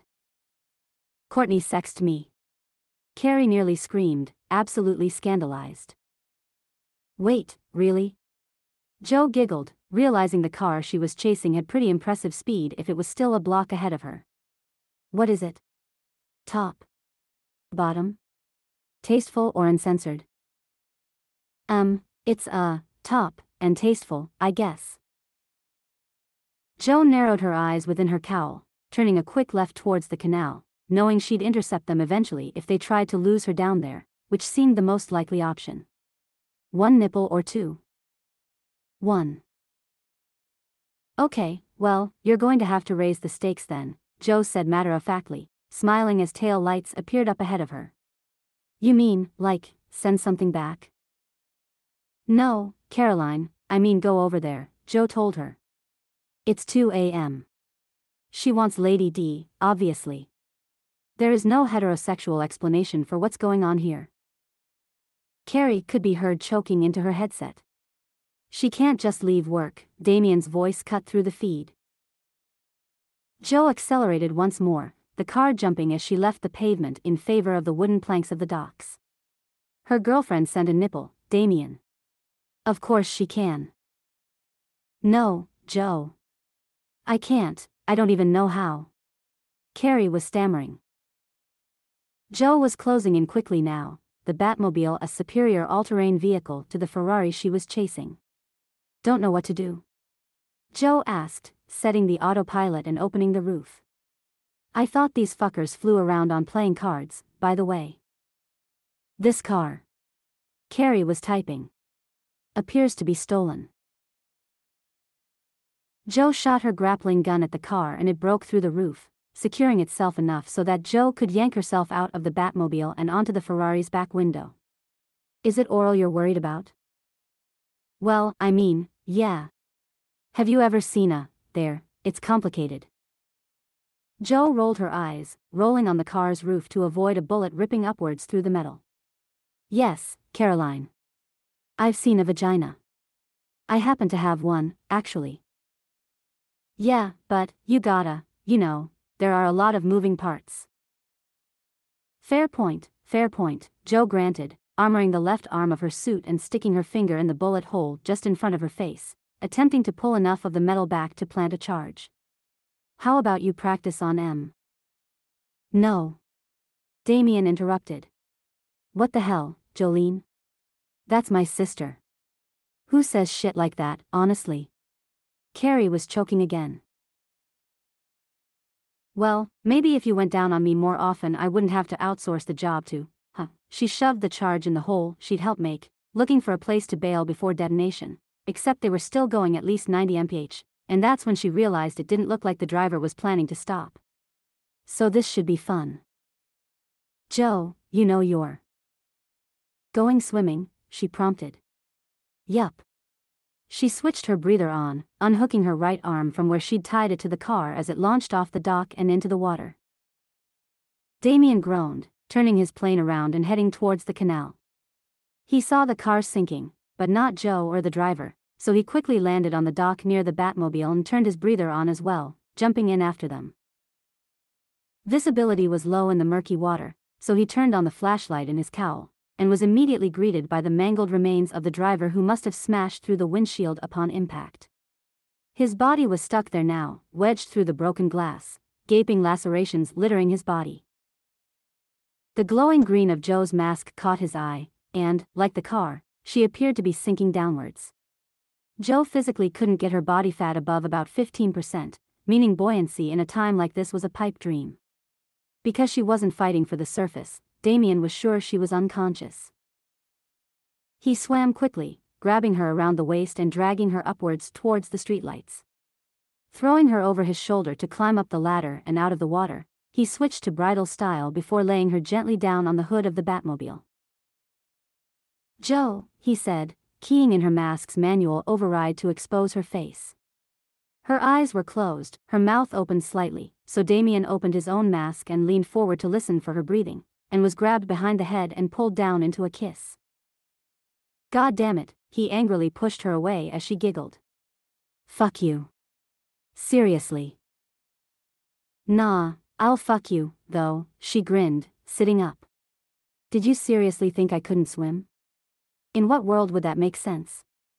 Is she okay? Carrie asked desperately. She's fine, Damien spat. TSSS, Joe hissed, swiping a hand at him like a cat claw. Getting back to the task at hand, Care Bear, let her take the lead. Being a Wayne has been known to make up for some inadequacies in the bedroom. So remind her who's holding the checkbook, and enjoy yourself. Damien closed his mask once more, angrily shaking his head and mumbling, I can't believe you, as he started towards the Batplane. Joe watched him curiously. Sorry, Carrie. I guess I have to go. Evidently Damien would like to quarrel domestically. She shut off her headset, closing her mask as well and following after him. Hey, dude, what's your deal? Joe mentally ran through the past hour. I solicited his sister. No, that's not it. Nothing really out of the ordinary there. I led him to believe I was gravely injured. Maybe. I insulted his bedroom performance. Yeah? No. That's not a funny fucking joke, Jolene. Not today. Shit, it's not our anniversary, is it? No, that's not until May. Is it his birthday? No, that's not until January. I guess I'm sorry. Jo attempted. She wasn't exactly good at apologies to begin with. Especially when she didn't know what she was supposed to be apologizing for. You better grow the fuck up, Jo. He said, climbing into the cockpit. And fast. The roof closed over him before she could respond. Alright, thanks, Dad, she said, flipping him the bird as he took off. The process of shutting down the tanks was rather extensive. There was a cooling operation that needed to happen before the specimen could be removed, and working with 3 at once was rather stressful. Luckily, Anthony was there to help. He was a quick learner and Pam trusted he would take care, as literal lives hung in the balance. Harley watched nervously over Pam's shoulder, and although Selena was sitting off to the side, Pam could feel her eyes on her back as well. Bruce was standing in the corner, leaning against his cane for support and nursing a cup of coffee, and Karen sat sleepily beside him, Duke pulled onto her lap, dozing against her chest. They heard the Batmobile before they saw it, and at that very moment, the roof opened as well and they all watched as the Batplane came to a soft landing. The Batmobile, on the other hand, screeched to a halt, Jo's mask retracting as soon as she jumped out of the driver's seat. Seriously? The silent treatment? Now who needs to grow up? She asked, annoyance evident in her tone. Damien flipped her off, stomping angrily up the stairs, and Jo looked like she was about to follow before she noticed the party of her loved ones down below the landing. Is this an intervention? She asked, leaning over the railing. Because now really isn't a good time. I'm all wet, and not in a fun way. What the hell are you talking about? Harley's voice echoed through the cave. Jo, quit messing around. We're all excited to meet them. To meet them. Jo repeated, seeming confused, before her eyes went wide with realization. Oh fuck. It's the 21st. Fuck, she left the railing quickly, sprinting towards the stairs. Damien, babe, I'm so sorry. I'm sorry. Her voice faded away as she left the cave in favor of the main house. Harley frowned, turning to Pam. What just happened? Jolene is not a language I speak, Pam casually informed her, pulling the lever on the second tank to drain the manufactured amniotic fluid. Only English, Latin and French, I'm afraid. She probably forgot today was the day, Karen remarked with a yawn, encouraging Duke to slide off her lap. Only Jo could forget she's going to be a mother to triplets. Anthony scoffed. Come on, Karen. Even Jo isn't that inept. Raise your hand if you think Jo is that inept, Karen prompted. Pam was the first to raise her hand, followed by Bruce and then Selena, then a tentative Harley and Duke, likely because it was what everyone else was doing. Anthony shook his head, looking disappointed with all of them as he pulled the lever on the third tank just as Pam had the first and second. They only had to wait another moment before Damien appeared once more at the base of the staircase, now in civilian clothes, Jo not far behind him. You think it's funny to joke about leaving me alone with 3 newborns? He was asking, although the question sounded rhetorical. Have you ever heard of the boy who cried wolf, Jo? Next time it might be worse than a concussion. Jesus, could you be any more dramatic? Jo complained, following him down the flight of metal stairs to the lowest level where the lab equipment was housed. It's like the ittiest-bittiest concussion. Seriously. The headache is already clearing up. That's not the point and you know it, Damien snapped, arriving to stand before the group of people who'd gathered. My apologies, he addressed them. My wife is a selfish imbecile. Hey. A selfish imbecile with feelings, occasionally, Joe corrected, and then amended. But I am sorry. Damien's right, I'm an idiot. I'm just so happy you're all here. Really means a lot. Her smile was both nervous and excited, just like it should be. Which helped Pam to breathe a sigh of relief. She's met the bare minimum of an appropriate response to the situation. That's really all we can ask. Damien's hands were clamped awkwardly to his sides, his face oddly stern. They haven't done anything wrong yet, Joe kindly reminded him in a whisper.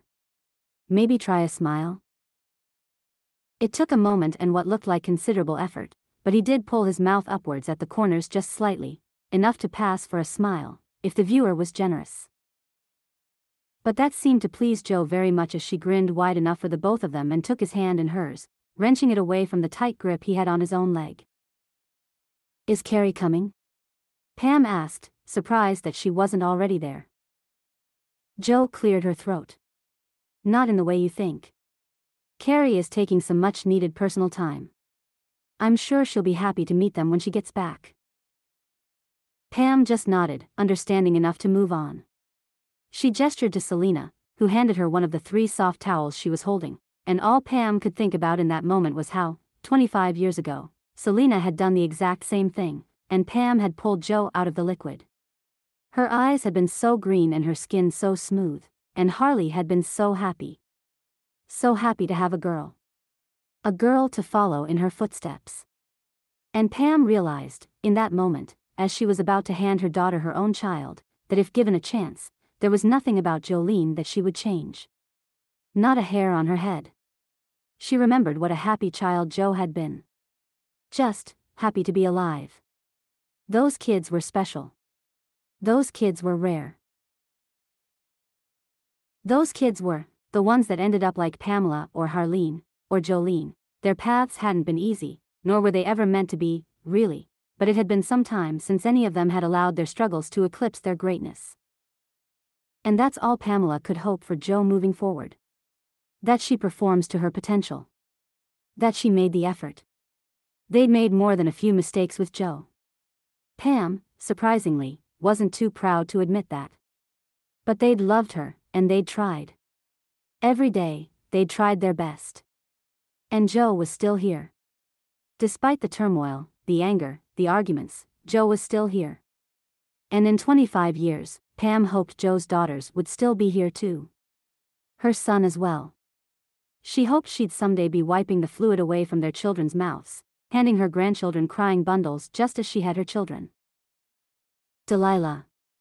Joe was smiling proudly down at the baby in her arms, blue-eyed, for the moment, with lightly tanned skin, a few shades lighter than Damien's, but at least a shade darker than Joe's.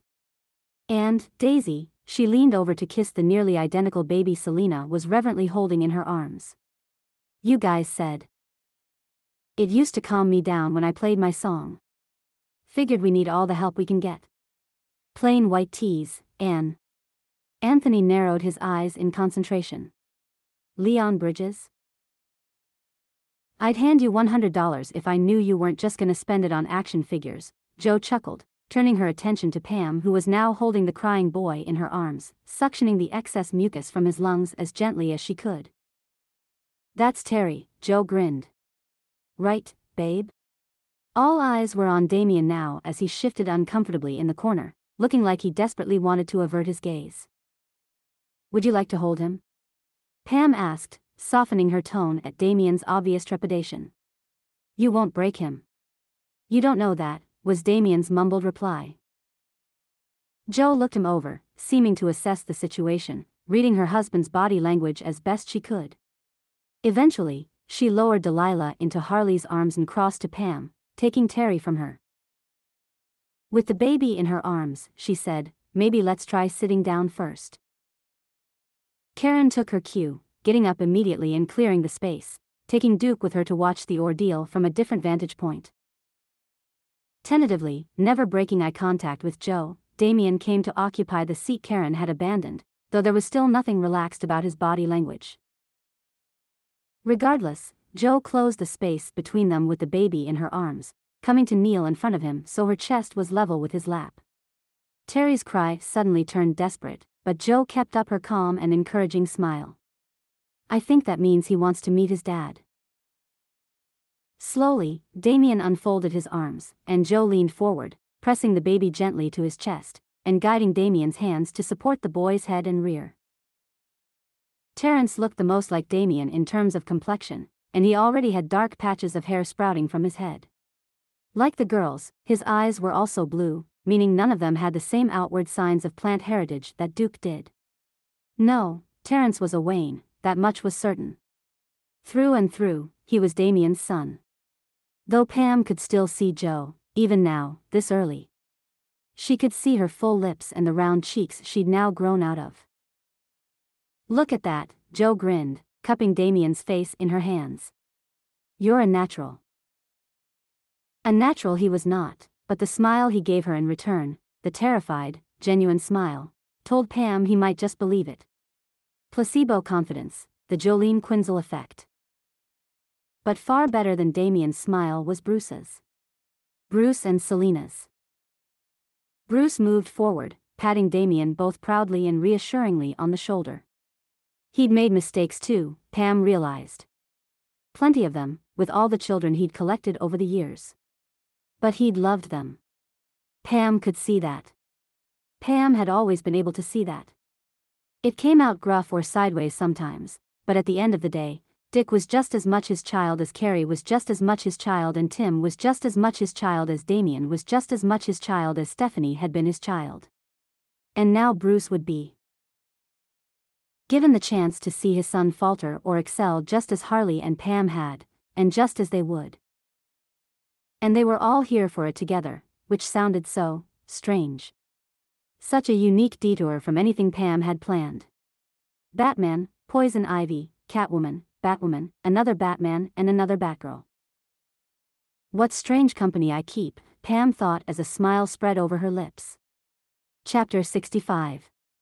Pam exhaled with discernible annoyance, rolling over to grab some reading material off the nightstand.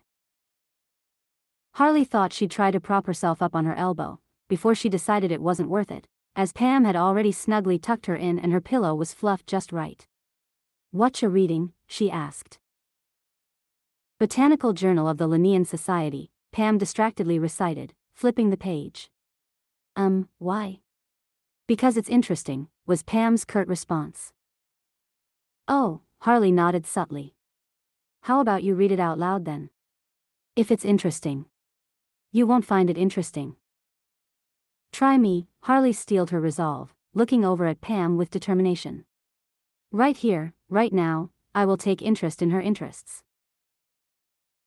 Pam sighed again before lightly clearing her throat and starting mid-passage. The origin of flowers, for instance, ostensibly requires the concerted function of various MADS box transcription factor complexes, and the evolution of such transcription factors has been attributed to ancient, i.e. as a result of paleopolyploidy, and recent gene-specific duplications, with subsequent subfunctionalization of paralogous gene copies.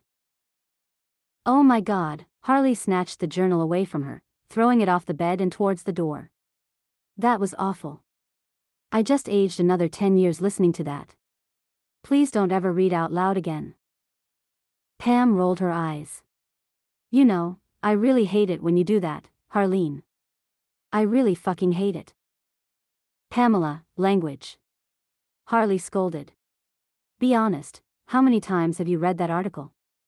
Because I happen to know that journal's 3 months old." Pam just shook her head, staring up at the ceiling. "She's not sleeping, Harley." The blonde narrowed her eyes. "Are we referring to ourselves in the third person now? Because I'd really rather we didn't." "They just cry all night long," Pam murmured, rolling onto her side away from Harley. "There's too many of them. She's outnumbered." She wasn't ready. "Oh, you're talking about Jo," Harley realized. "Hey, wait, are you spying on Jo?" She reached over to wave a hand in front of Pam's face. "Are you even here right now?" The redhead pushed her hand away. "If she didn't want me to spy, she shouldn't have left the plant in their room." "Pamela, that's ridiculous," Harley informed her, sincerely wishing she could sit up so her talking came off sterner. "She has autonomy. She's a grown woman. Leave her alone. She's suffering, Harleen, Pam mumbled, delivering her words to the wall. She's alone, and she's suffering, and you'll never understand to what degree. Okay, Harley was preemptively defensive. What the hell does that mean? Anthony was easy and you weren't there for Joe, Pam told her, plainly, like it was a fact rather than an argument. Are you fucking kidding me right now? Okay, now Harley had to sit up. Pam turned at her exasperated grunting, automatically putting her hand behind her back to help her. No, I don't think so, Harley slapped it away. Say that shit to my face, Pamela. Anthony was an easy baby, Pam repeated, slower. And you weren't there for Joe. I wasn't there for Joe. Harley's anger was mounting quickly. Is that seriously how you remember it? I quit my fucking job for you. For us. I gave up my fucking career at 38 years old. You remember that little tidbit, right? Or is your memory seriously that selective? No, Pam shook her head, considerably calmer than Harley at this point. I remember that. I also remember you leaving me with the children every night to work for Bruce. The balls on this woman. I was doing my duty. Following through on my promises. Some feminist you are, guilt-tripping me for wanting to keep working. How dare you, actually. Especially since you were gone all fucking day. That was the point of our trade. Sorry that Joe was more of a bitch at night. That's not my fault. Did I ever, for a second, claim that it was? Pam wanted to know, heating up a bit. What time is it, Harleen? She pointed at the clock. It's midnight. You would have been gone by now. Just like Damien is gone. That's the parallel I'm referencing. Though you are awfully defensive. I'm defensive because you're attacking me. That's false.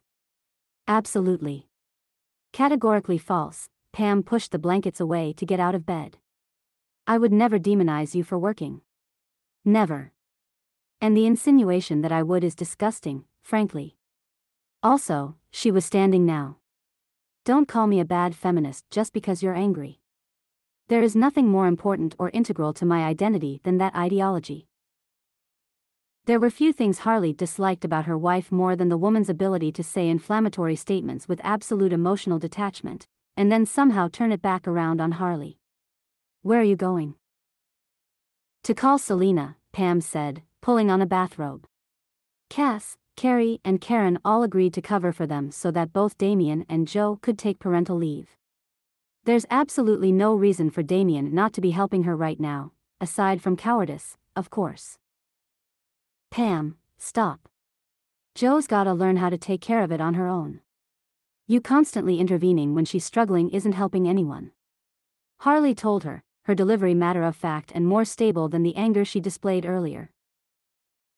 Pam did stop, but it clearly wasn't for the reason Harley wanted. Oh, I'm sorry, Harleen, are we in need of a refresher about the last time you encouraged me to let our daughter make her own mistakes?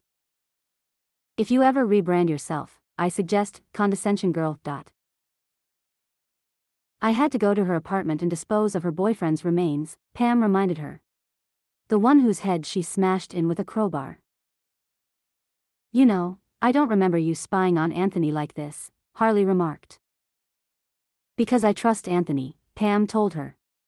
He's given me every reason to, for his entire existence. What incentive has Jolene ever provided us? Maybe it's time to give her the benefit of the doubt, Harley suggested. She loves those kids. Can't see her smashing their heads in with a crowbar. She's grown up a lot, Pam. And we gave her every tool she could ever want. All she needs to do is pick up the phone. Joe knows that. And speaking of that body, by the way, she didn't try to dispose of it herself. She called you. She comes home when she needs to and she's willing to admit when she's made a mistake. She's better at that than both of us. Don't call Selena, babe, Harley softened. Joe will land on her feet. It's what she's best at. Morning, Selena greeted over her coffee mug, her eyes glued to the news. Joe didn't respond, just headed straight for the coffee pot. Amateurs, Selena muttered at the story about the attempted jewel heist downtown. Never get old, Jolene, she sighed. It'll take all the fun out of life. Stop you from doing things you love. I'll keep that in mind, Jo mumbled, setting her coffee mug harshly down on the table, spilling at least a quarter of it. Fuckin' B, she snatched the kitchen towel from in front of Selena and sopped up the mess before tossing it aside and then full-on slamming her head down on the table. Oh my God. Selena jumped in surprise. Jo, are you okay? The younger woman raised her head once more, wearing an oddly placid smile. Super duper, trooper. You look terrible, Selena realized. Ha, that's so funny. I feel terrible too, She looked wistfully out the window. Crazy how that works. Selena was studying her closer now, moving from intrigued to concerned. You've lost weight. Jo acknowledged, drinking her coffee black. Turns out being a single parent to triplets is a real calorie burner. Jolene, you're not a single parent, Selena reminded her, an eyebrow arched. You're married to Damien. Oh, am I? Jo laughed, humorlessly. So where is he, then? She raised her arms, gesturing to the greater kitchen. Did he get his hands on a fucking invisibility cloak? Because I don't see him. Is he not in bed? Now Selena was confused. She could have sworn she'd heard him come home last night.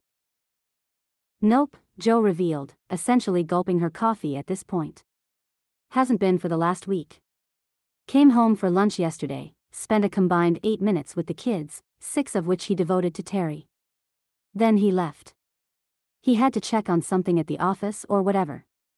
Asshole, she muttered, getting up to pour herself another cup. You think adding some weed killer to this would mimic the effects of alcohol? Jolene, you need to eat something, Selena told her, getting up as well and following her back to the counter. I'm serious. You've got some nice cheekbones, kid, but you're looking downright gaunt. And when was the last time you were outside? Why are you so pale? Don't plants need sunlight? Appreciate your concern, Jo replied distractedly, crossing the kitchen to the fridge where she pulled out 3 bottles full of the growth formula Pam provided. God, I still have nightmares about this shit. Tastes like cough medicine on steroids with a dirt chaser. Jo, the kids can wait, Selena grabbed a muffin from the plate on the counter, holding it out to her. Eat this. Before you feed them. Please. No thanks. I already have a mom, Selena, Jo informed her. 2, actually. I get that you're MFF. Yeah, I don't feel like tap dancing, kiddo, Selena said after shoving the muffin roughly into her mouth. You're going to eat the carbohydrates and you're going to enjoy them. Then I'm going to take the kids to your parents, you're going to take a shower, and you're going to talk to your husband because of this. She gestured to Jo's strung-out aesthetic. Isn't a good look for you. Jo squinted, running a hand through her greasy hair, her mouth still half full. This isn't doing it for ya? No, Selena handed her the muffin. So how about me and you end that complacent father trope, huh? We both know Damien's just a little boy with mommy issues behind that chiseled jawline, just like Bruce. And you're a sarcastic bitch with a heart of gold, like me.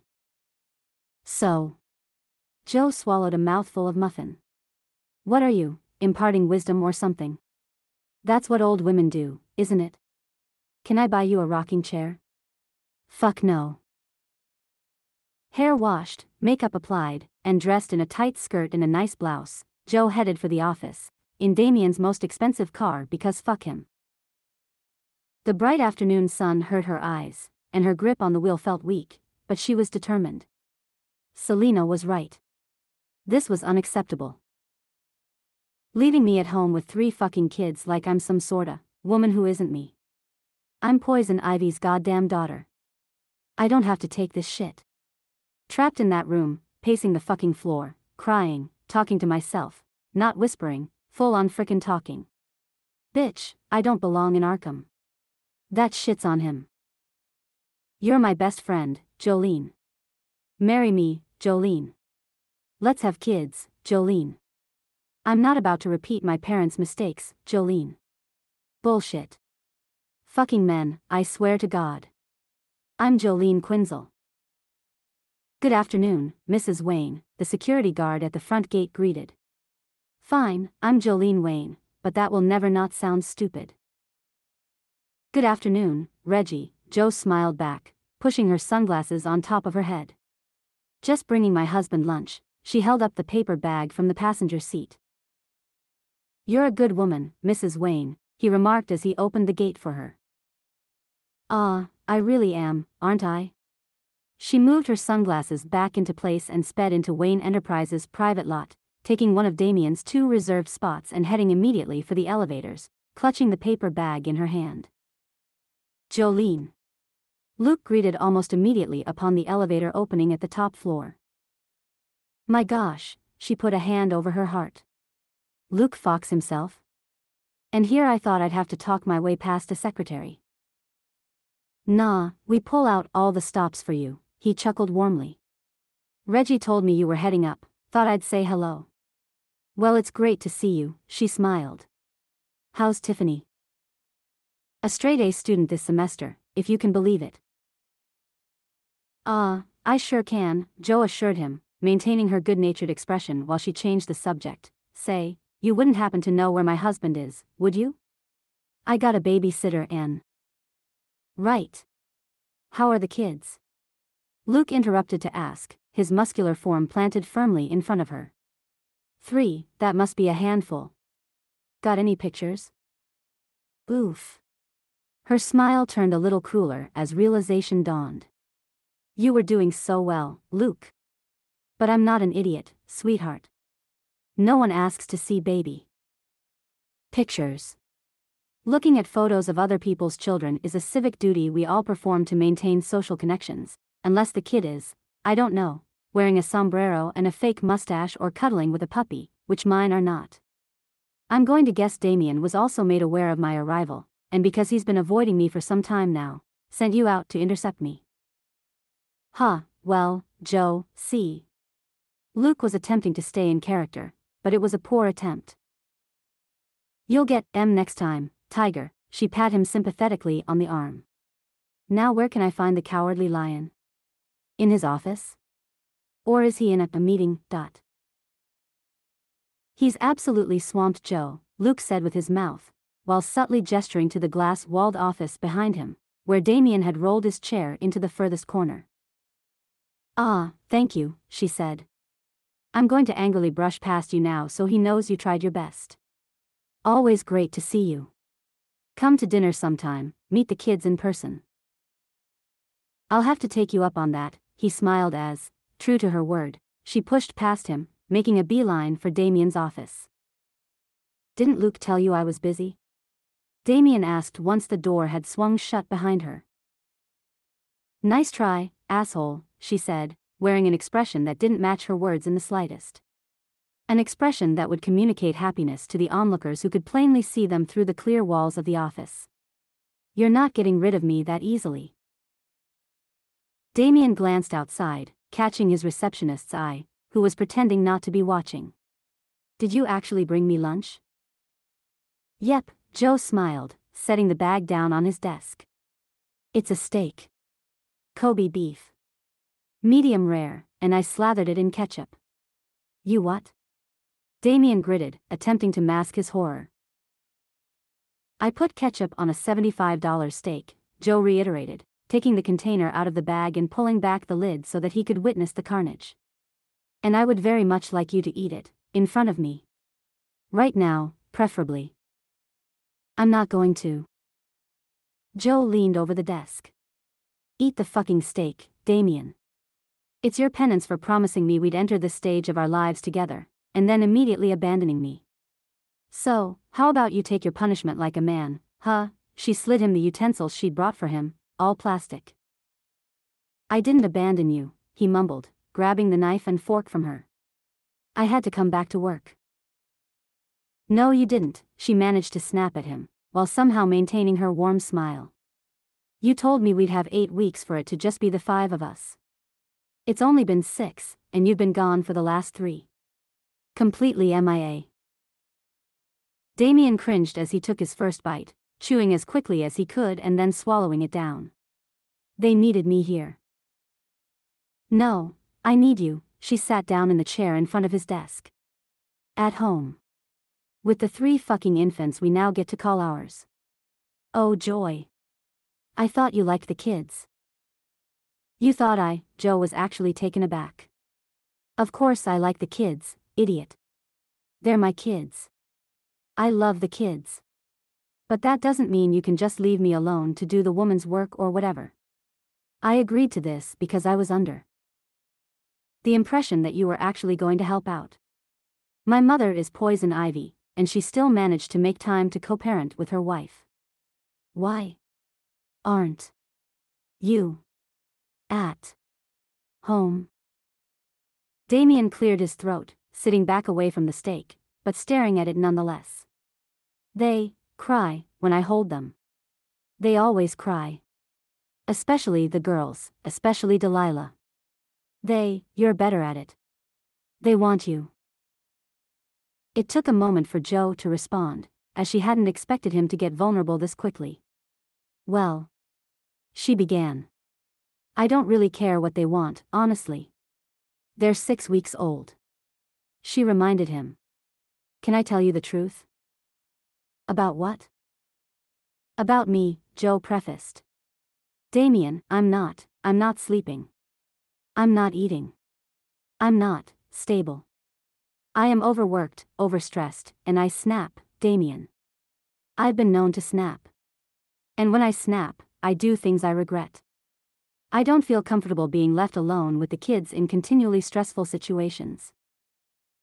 Damien didn't reply, just swallowed, so Joe continued. This isn't a cry for help. This is me sitting here, in front of my husband, telling him that he needs to come home. Her peppy demeanor was beginning to droop. I can't do the single-parent thing. I'm just not built for it. And right now, I'm only 6 weeks in and barely hanging on. The kids need their father, she told them. Not a nanny, and not me when I'm like this, when I'm unpredictable. Don't be an absent parent, she pleaded. This is exactly the kind of shit that I was worried about you repeating. You have to do better. You have to be there for me, and you have to be there for the kids, or else I'm going to move back in with my parents. That's not a threat, and I'm not saying that because I don't love you. I do, Damien. I really fucking do. It's just the reality of the situation. I can't do this alone. So you need to step up, or we need to make a different arrangement. What? No. You can't just leave. Damien was suddenly desperate, angry, those abandonment issues rearing their ugly head. You can't just pack up and leave because we're fighting. That's ridiculous. Ridiculous and immature. Damien, Joe sat forward, tears gathering in her eyes despite herself. Please. I'm trying to be better and do better, but it's like everyone keeps shoveling sand on top of me.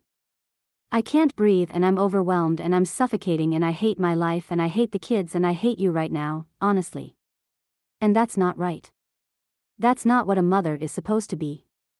That's not what my parents were, and I still turned out like this. You just said you loved them and you loved me. Damien's throat was full of the emotion he couldn't express with words. Stop contradicting yourself. Joe got up from her chair, smoothing down the lines in her skirt. I really hope I see you at home tonight. Then she cleared her throat. Enjoy your steak.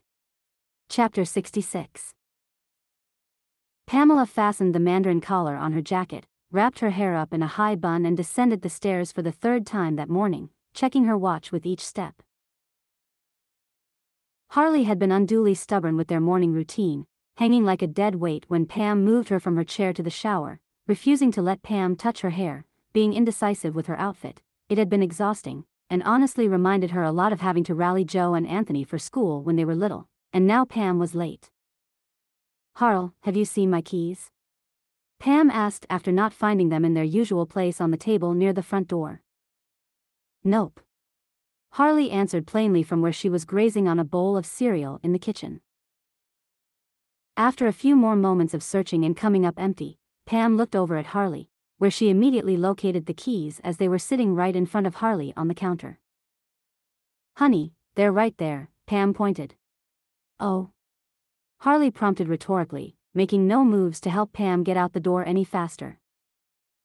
"Ah, yes," Pam acknowledged, snatching the keys off the counter. "I see. You're still upset with me over our disagreement last night and you're passive-aggressively punishing me by methods of extreme unhelpfulness." Harley smiled condescendingly. "You know me so well. Should I attempt a kiss goodbye or will you just turn your face away?" Harley leaned over her chair, offering her cheek, but made a pointed evasive maneuver just before Pam's lips made contact.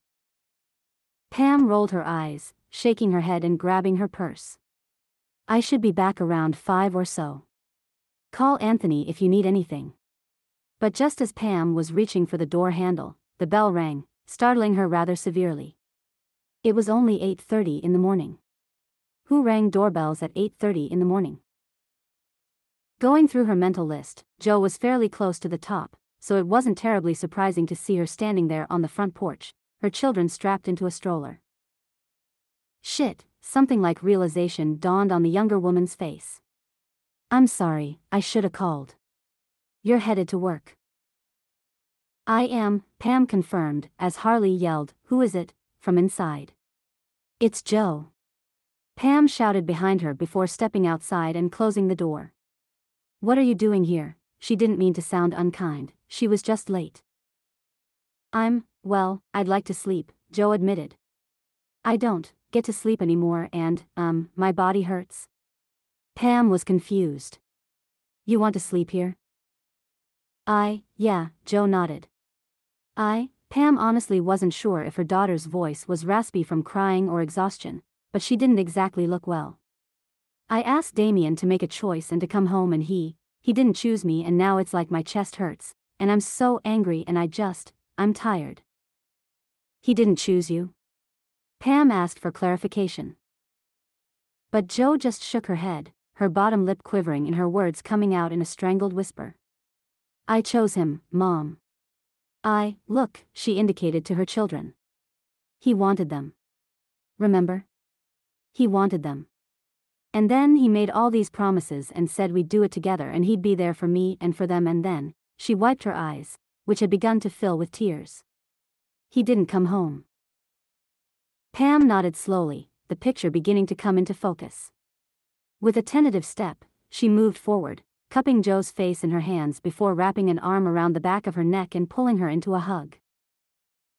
Jo braced against the contact at first, her body rigid, like the touch of another person was somehow foreign. Pam understood that better than anyone, and she could feel Jo's heart beating against her chest as she held her close. Pam felt the shoulder of her jacket become wet where Jo was resting her head, and as the small tremors of silent sobs vibrated through her body, finally she returned Pam's embrace, gripping her far tighter than Pam was holding her. "I'll call Anthony," Pam told her, her tone gentle. "And he and your mother will watch the children while you get some rest." "And Jolene?" She separated so that she could look her daughter in the eyes once more, their green glistening like moss-covered river rocks below the surface of a lagging stream. "Asking for help makes you a good mother, not a bad one."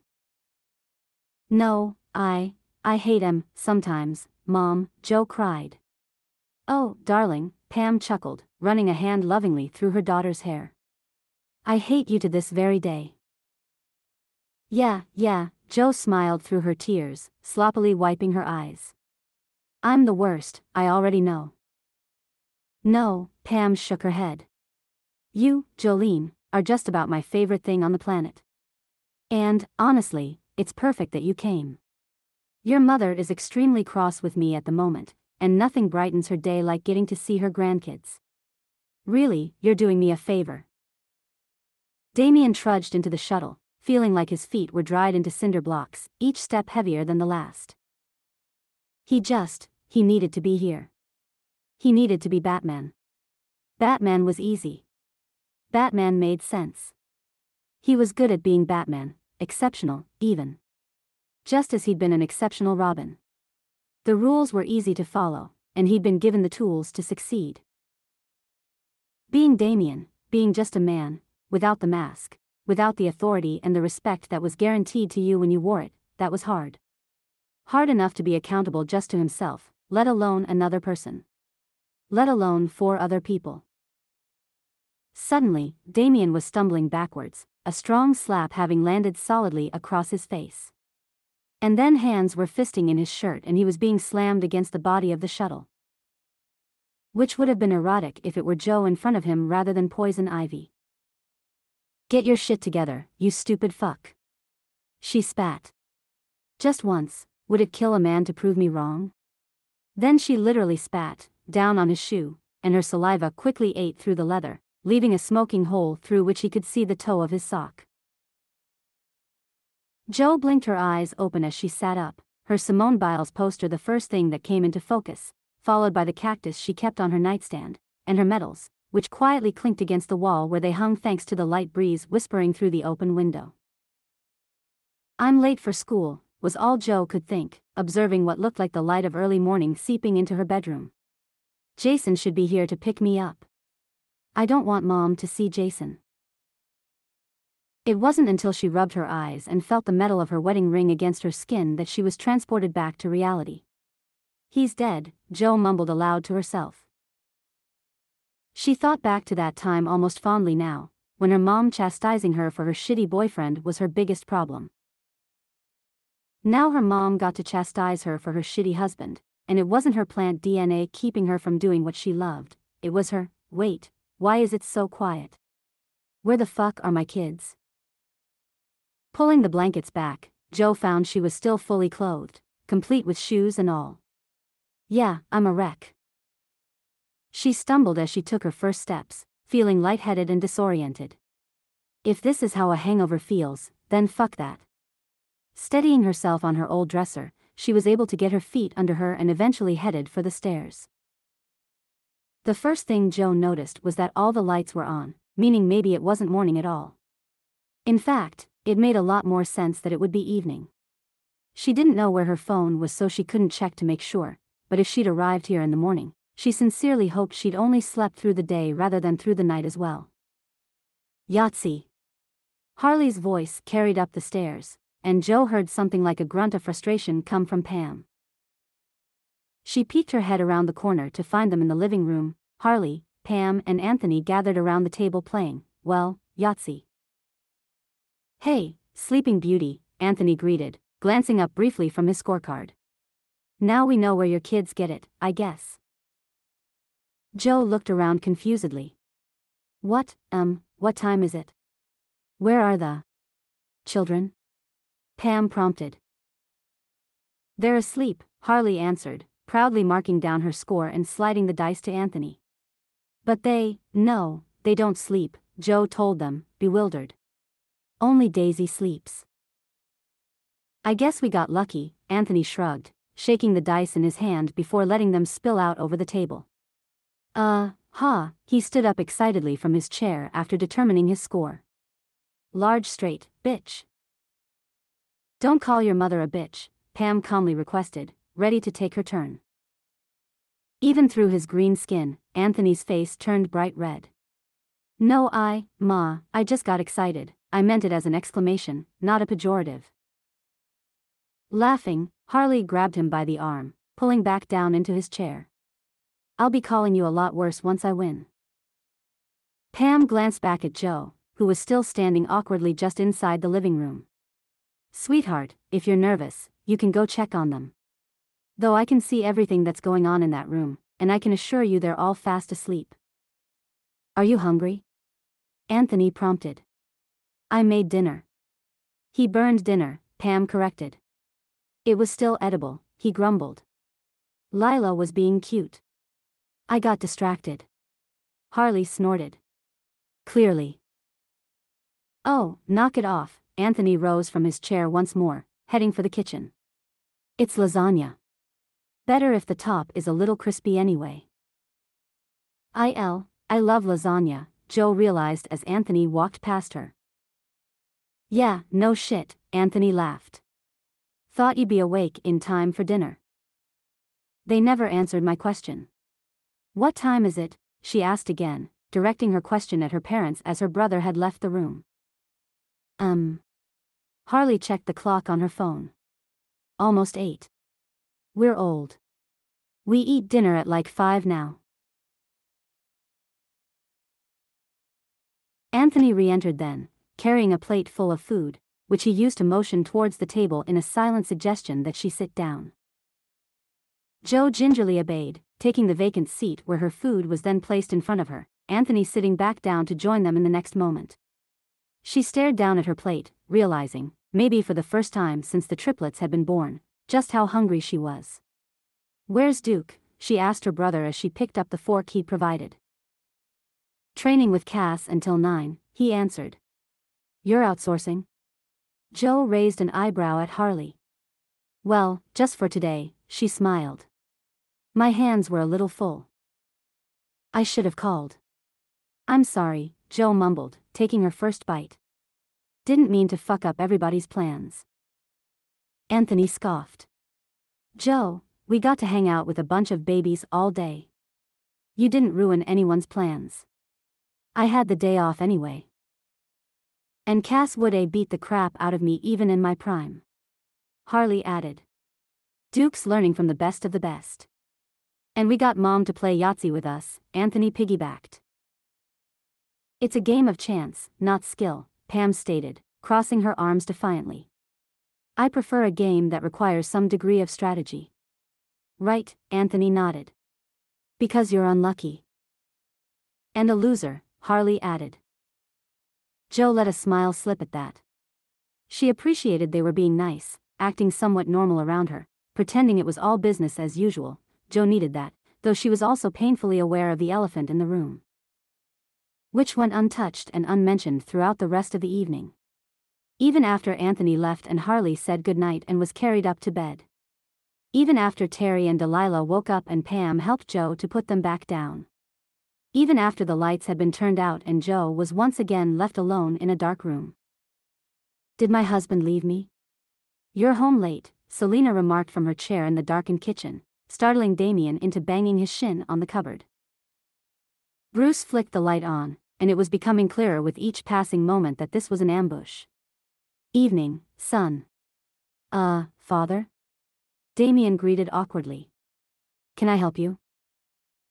You can answer some questions for us, Selena suggested.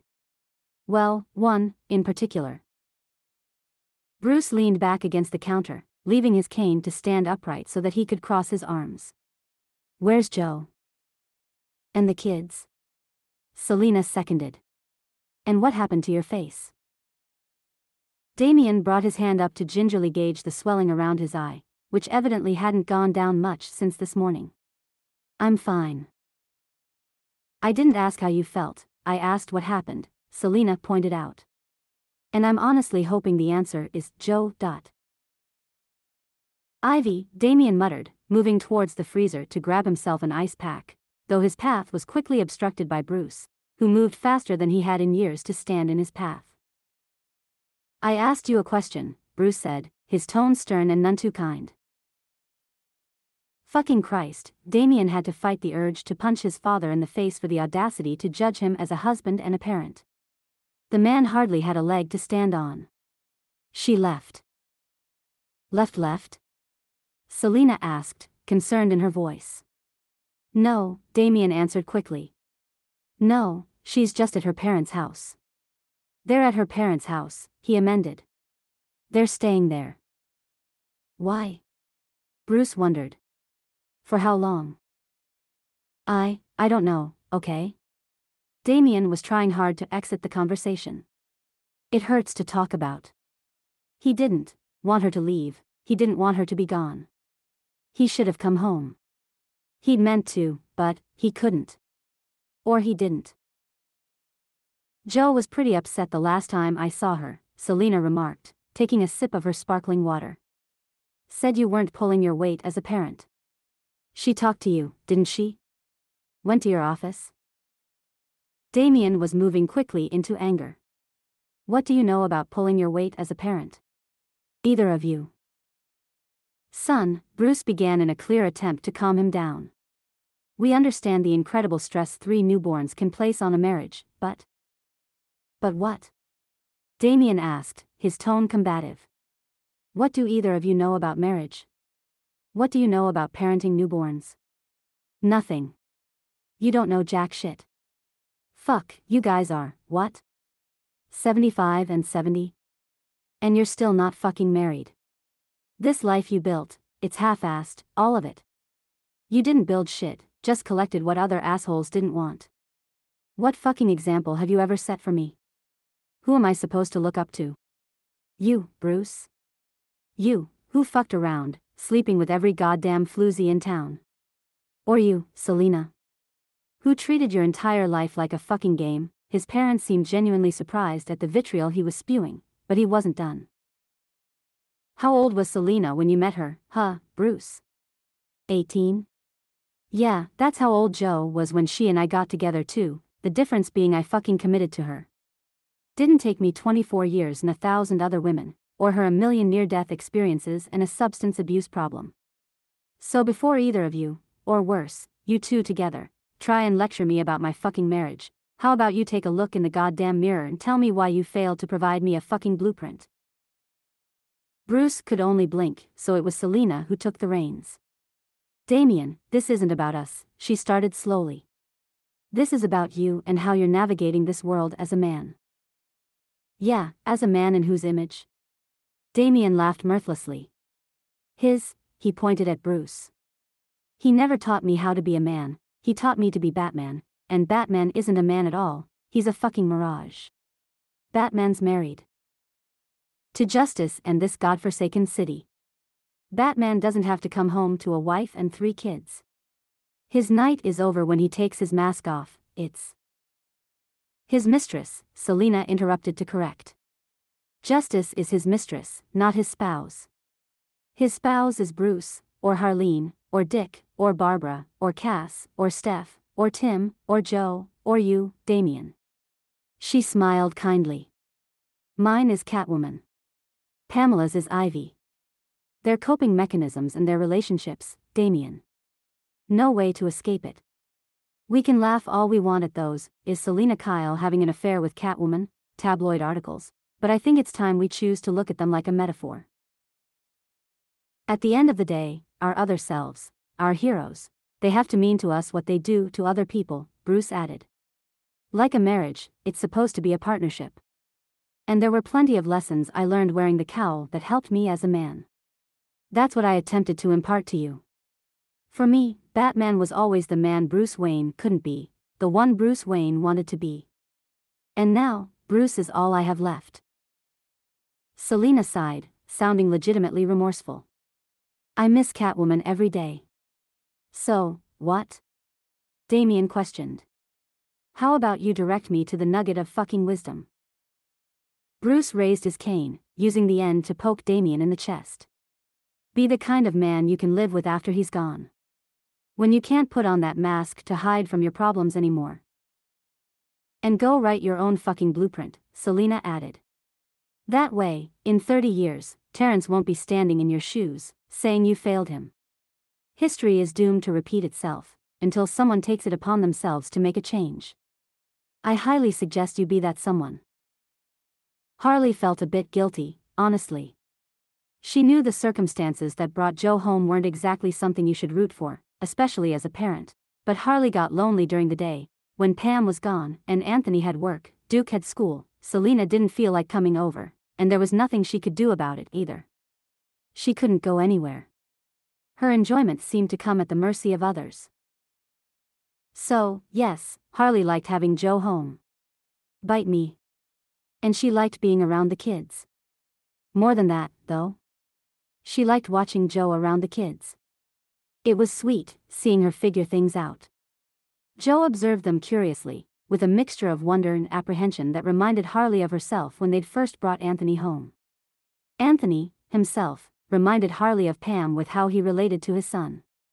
It seemed natural for him, his movements fluid, his words soothing, and Duke had responded to him just as Anthony had responded to Pam, quickly and completely, bonded from day one. It hadn't been like that for Harley, exactly. There'd been a learning curve, and she'd tried her best, but like Joe, she'd felt overwhelmed. Being responsible for a human being was a lot to shoulder.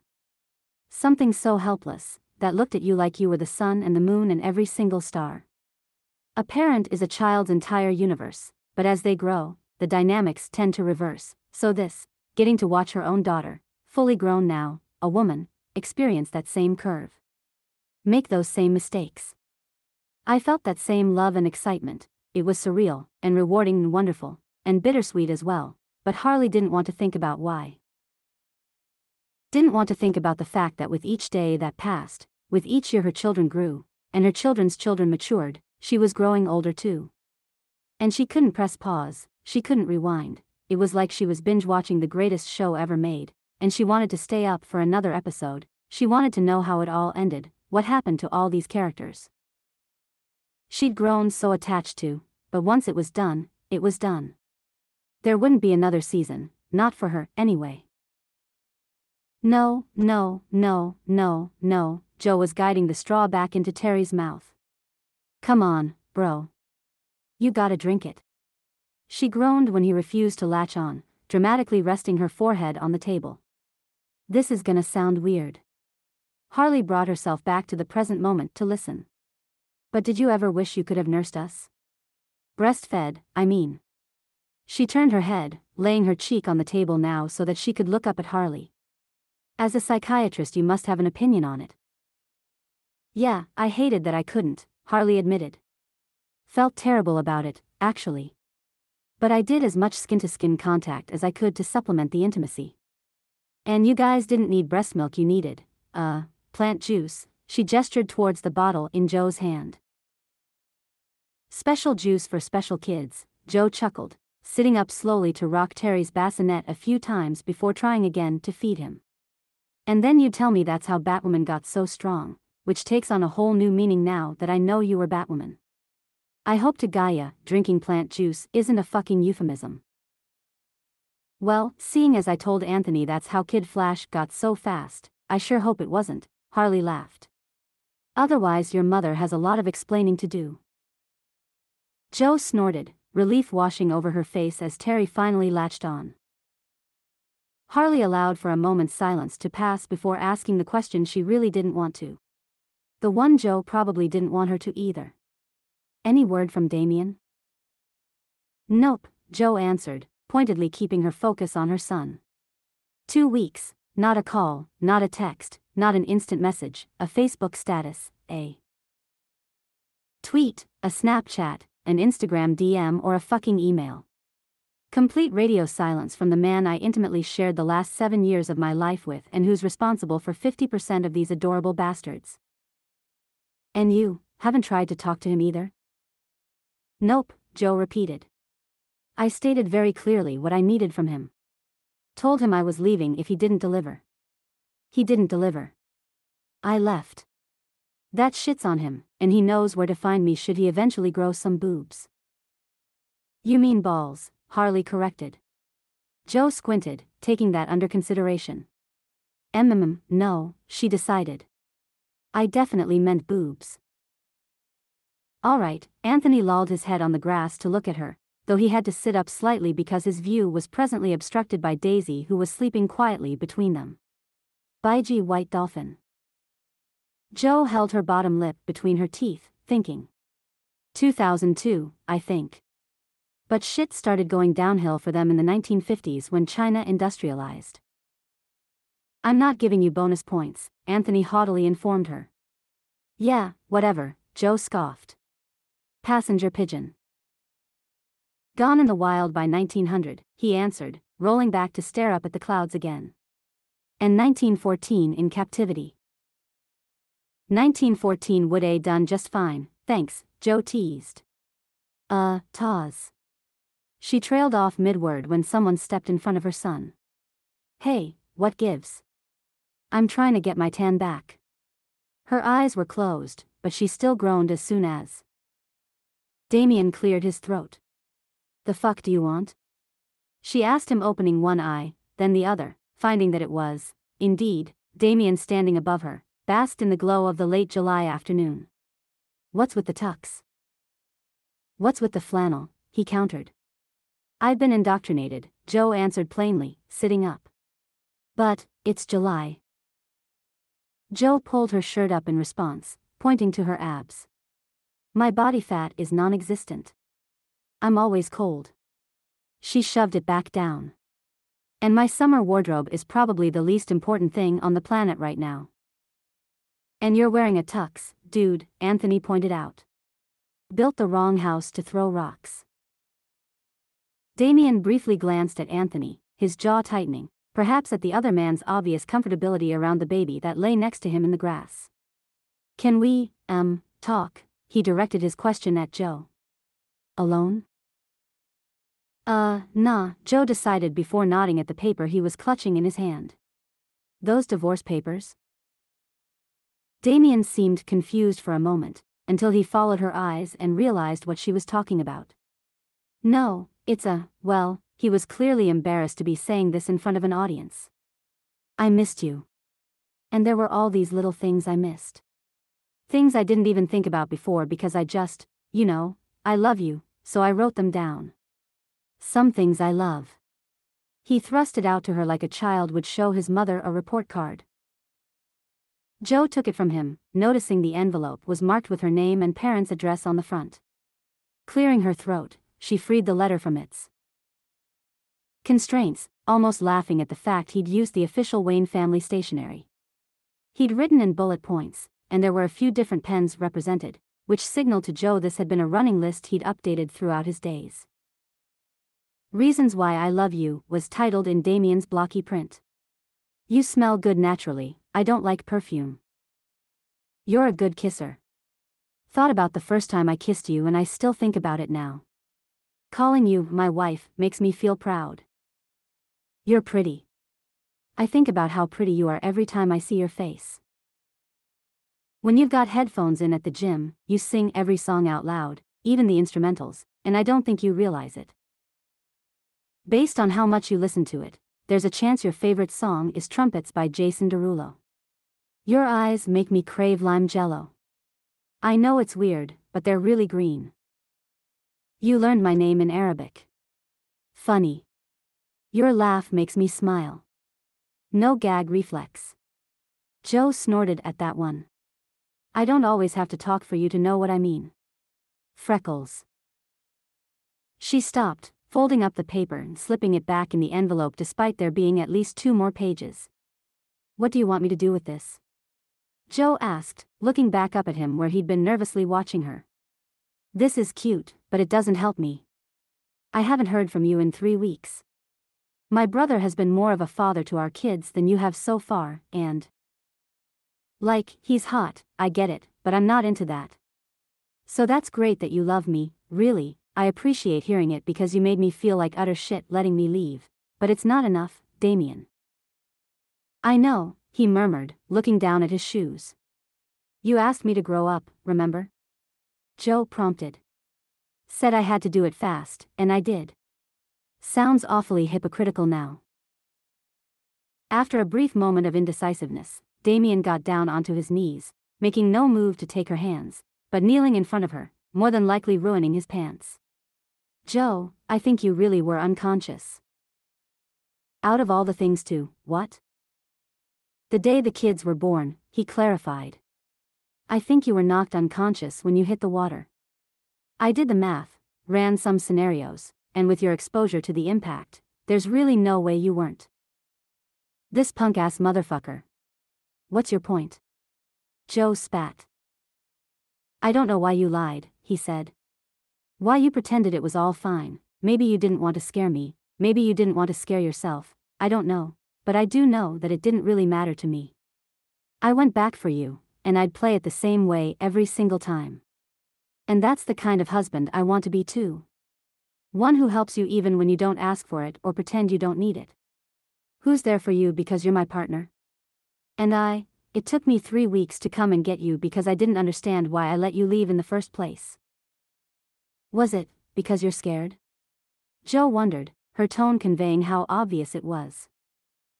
Well, why, yeah. Joe nodded. Yeah, I'm scared too. Out of my fucking mind. I'm terrified. The difference is I didn't run. Never even crossed my mind as an option. Not in a million years did I think about abandoning ship. But you did. You pieced out for 3 weeks. How can I ever trust you again? I'm serious. How can I trust one won't end up alone? Because Batman would never leave you alone, Damian stated definitively. Batman would never let you drown. And I'm Batman. Daisy chose that moment to wake up and begin crying. And what about them? Joe asked, picking the girl up in her arms. I'm glad you want to be a better husband, but I'm honestly a little more concerned with you being a father to our children. I believe you love me. Do you love them? Damian's gaze slowly drifted downwards from Joe to Daisy. I'm afraid of disappointing them, he admitted. So much so it keeps me up at night. The only other person I feel that way about is you, and I love you, so I suppose I must love them too. Then he held his arms out. Can I hold my daughter, please? Chapter 67. You got him? Anthony typed, sending the message quickly. It was roughly a 15-minute drive to Wayne Manor, and Karen had left 25 minutes ago, so even with lag time he should be getting the response he wanted. Yep. He'd been hoping for a little elaboration. How does he look? Anthony waited, watching his screen as the bubble popped up to signify she was formulating a response. Cute. Well, that's supremely unhelpful, Anthony thought, before another text message came in. Be home soon. So he'd have to be patient. Fine. He could be patient. He'd been waiting on bated breath for the last 6 hours anyway. 15 more minutes wouldn't kill him, would it? It might. It actually might. Anthony picked up the hose, checking to make sure it was set to shower, before beginning his rounds in the garden, for the second time that night. He's stress gardening again. Shouldn't he be asleep? Perhaps we should tell Ivy. Anthony rolled his eyes, attempting to tune them out. If he's going to entertain us twice in one night, you'd think he'd be able to put a shirt on by the second. But that wouldn't be nearly as entertaining, would it? Honestly, Anthony scolded, even though he knew they couldn't hear him. A man is allowed to garden whenever he prefers in whatever state of dress, or undress, he prefers. Thank you for your unsolicited input. He shut off the water. And if you too, that's right, you, he pointed an accusatory finger at hyacinths and the snapdragons. Continue this disruptive behavior, so help me, I will replant you. He seems angry. I like him when he's angry. Nope, he was done. Anthony was done. Gardening was supposed to be relaxing, he was not finding this relaxing. He turned around, heading back towards the house, passing his tree as he did, the one Barbara and Dick had gifted him before his birth that now stood tall in his yard. He's concerned about the boy, it enlightened the others. I don't see why, the snapdragon replied. He's in the sister's care. But the sister can be reckless, the tree reminded them. Our man is kind. Our boy is gentle. The man fears his boy's innocence will be lost, like the sister's was. The sister was never gentle to begin with, the hyacinth argued. Our boy wants to be good, not just powerful. Anthony sighed, deciding he'd leave them to their disagreement, which he couldn't intervene in anyway. But he did pat his tree's trunk, resting his hand there briefly before continuing inside. He remembered how smooth that bark had felt under his fingers when it was just a sapling and he was just a boy. He'd known that tree longer than he'd known Jolene. Longer than Karen. Longer than Duke. It had survived 2 replantings and a close encounter with a lightning strike during an especially bizarre Gotham summer, and it was oddly reassuring, it being there, planted firmly in Anthony's backyard where he could see the branches out his bedroom window, where they sometimes knocked against the glass during windy nights. Growing up, Anthony had been the boy. The boy who watered it, who helped it to grow. And now it has grown, just as Anthony was. Anthony was the man now, and Duke was the boy, and now the tree was big and strong enough for the boy to climb in its branches, the ones Anthony had helped bring to fruition with every drop of water he'd fed it. Duke had been waiting for this night for a long time. Anthony knew that. Anthony was proud. It was just, yes, his boy was so kind, so gentle, and 10 felt young. Young to be exposing him to that world, to those dirty streets. Then again, Duke had been exposed to it, in one way or another, since the day he was born. It was bred into him, Anthony supposed. And the only thing he'd thought was more fantastic than Poison Ivy being his grandmother, was Batman being his uncle, by marriage, of course. But whether Anthony liked it, whether Pam liked it, the Quinzels were now as much a part of the Bat family as the Waynes. And never, not in a million years, did Anthony want to stand in the way of his son and something he loved. Duke felt this was his calling, just as Joe had, just as Damien had. He wasn't happy just sitting on the sidelines. He wanted to be in the thick of it. Wearing the suit, wielding the weapons, Anthony had long ago accepted that his son took more after Karen in that regard than he, who'd always been content cheering from the bleachers, and that was fine. Truly, it was. But Anthony would always worry. Just as he worried about Joe, just like he worried about Karen, and just as he still worried about his mother. Yes, the immortal metahuman. He just pulled a t-shirt over his head when the door opened, and Duke entered positively beaming. With his cheek sliced open and obvious bruising around his eye, but it was hard to notice that stuff as his grin stretched from ear to ear. Karen, you said he was fine. No. Karen corrected as she stepped inside, closing the door behind her. I said he was cute, not fine. And he is cute. And fine. Duke definitely announced. Aunt Joe let me drive the hovercraft. Best night of my life. On the water? Anthony was aghast. Yeah, Duke nodded excitedly. These guys were trying to sell humans, Dad.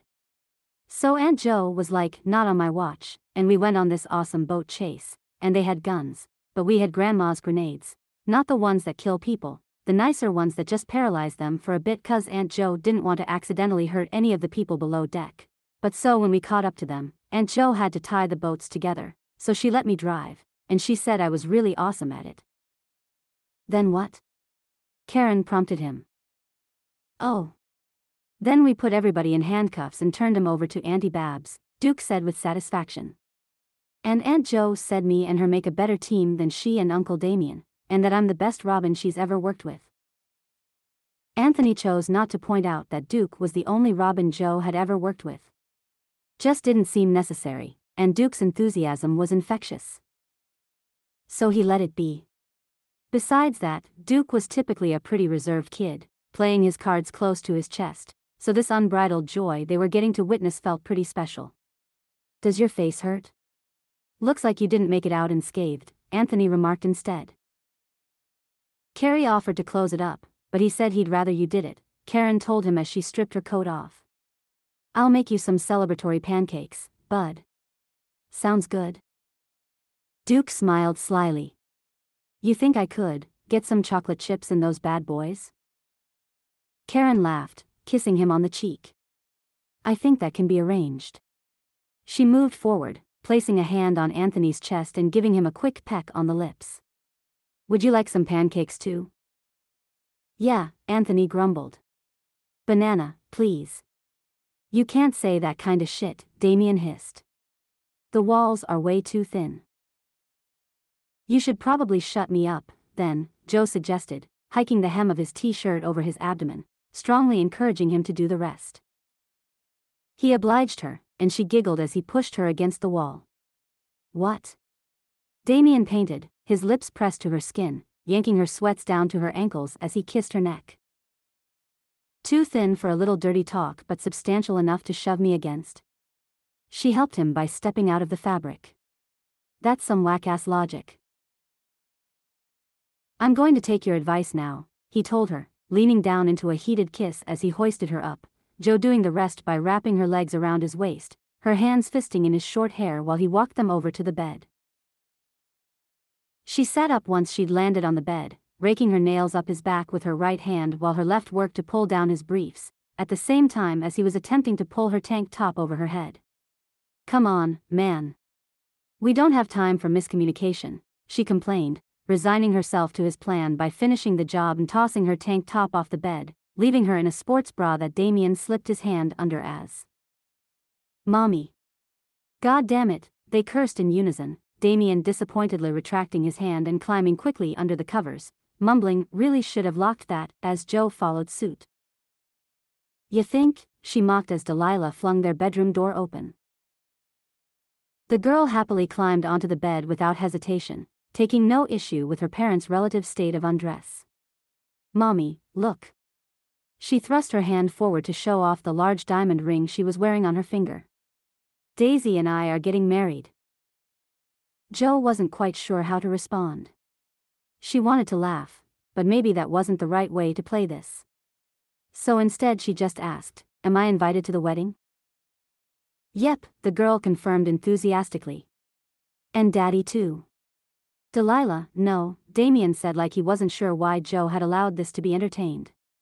No, you can't marry your sister. Why not? She demanded, her ginger curls bouncing grumpily as she took on a full-body frown before attempting to climb over Joe so that she could speak to her father face to face. Whoa, hold your horses, Joe wrestled her back down beside her. We're gonna wait a second to enter Daddy's personal space, alright? He's still a little excited. About what? Delilah wondered.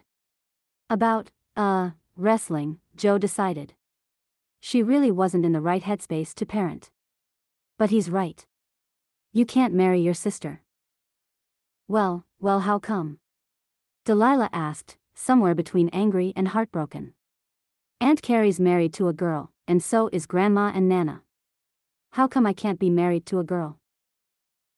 Damien was awkwardly adjusting himself below the blankets, sweat beading on his brow. It's not the fact that she's a girl that's the problem. It's because Daisy's your sister. You can't marry your sister. But I love Daisy, she protested, tears gathering in her eyes. And that's great, Joe consoled her with a gentle squeeze of her arm.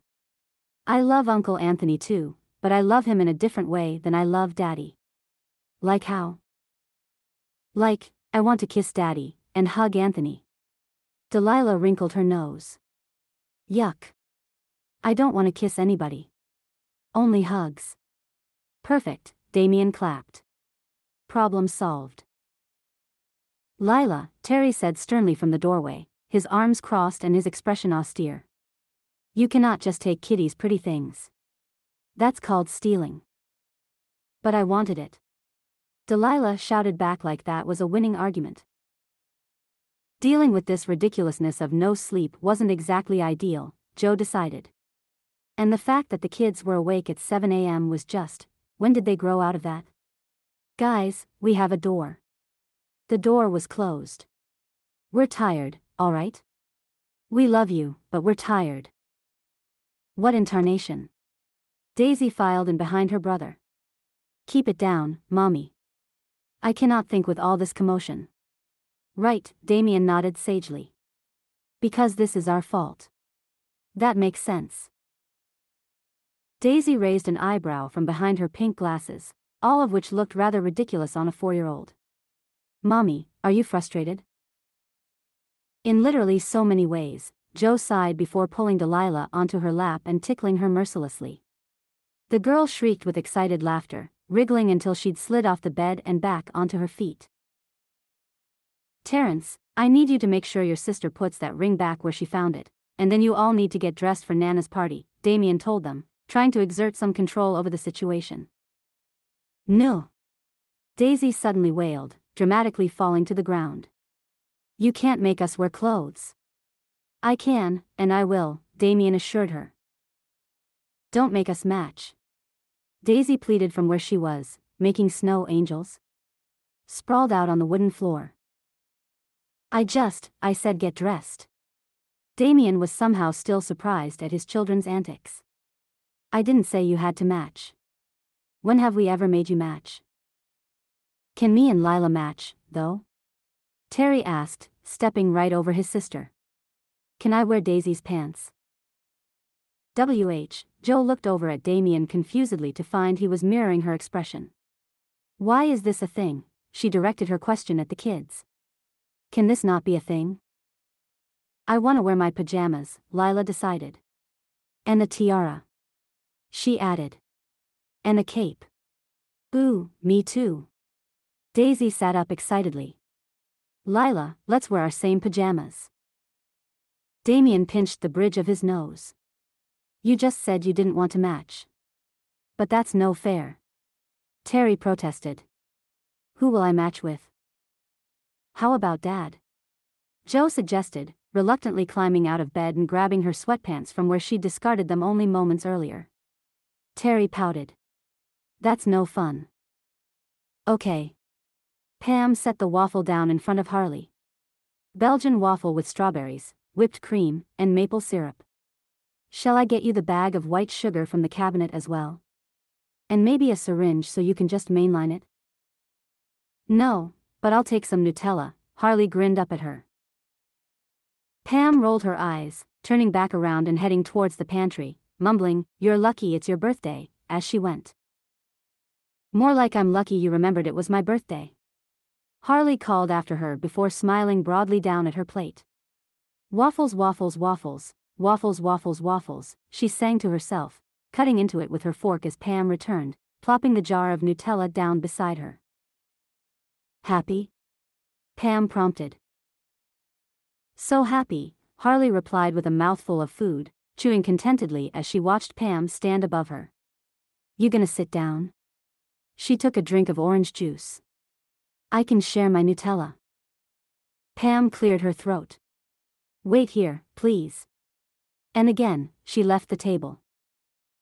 Yeah, I don't really have a choice, do I? Harley noticed she was heading for the stairs this time, and watched her ascend them before taking another bite of food, humming as she chewed. Being 70 was pretty alright, she decided.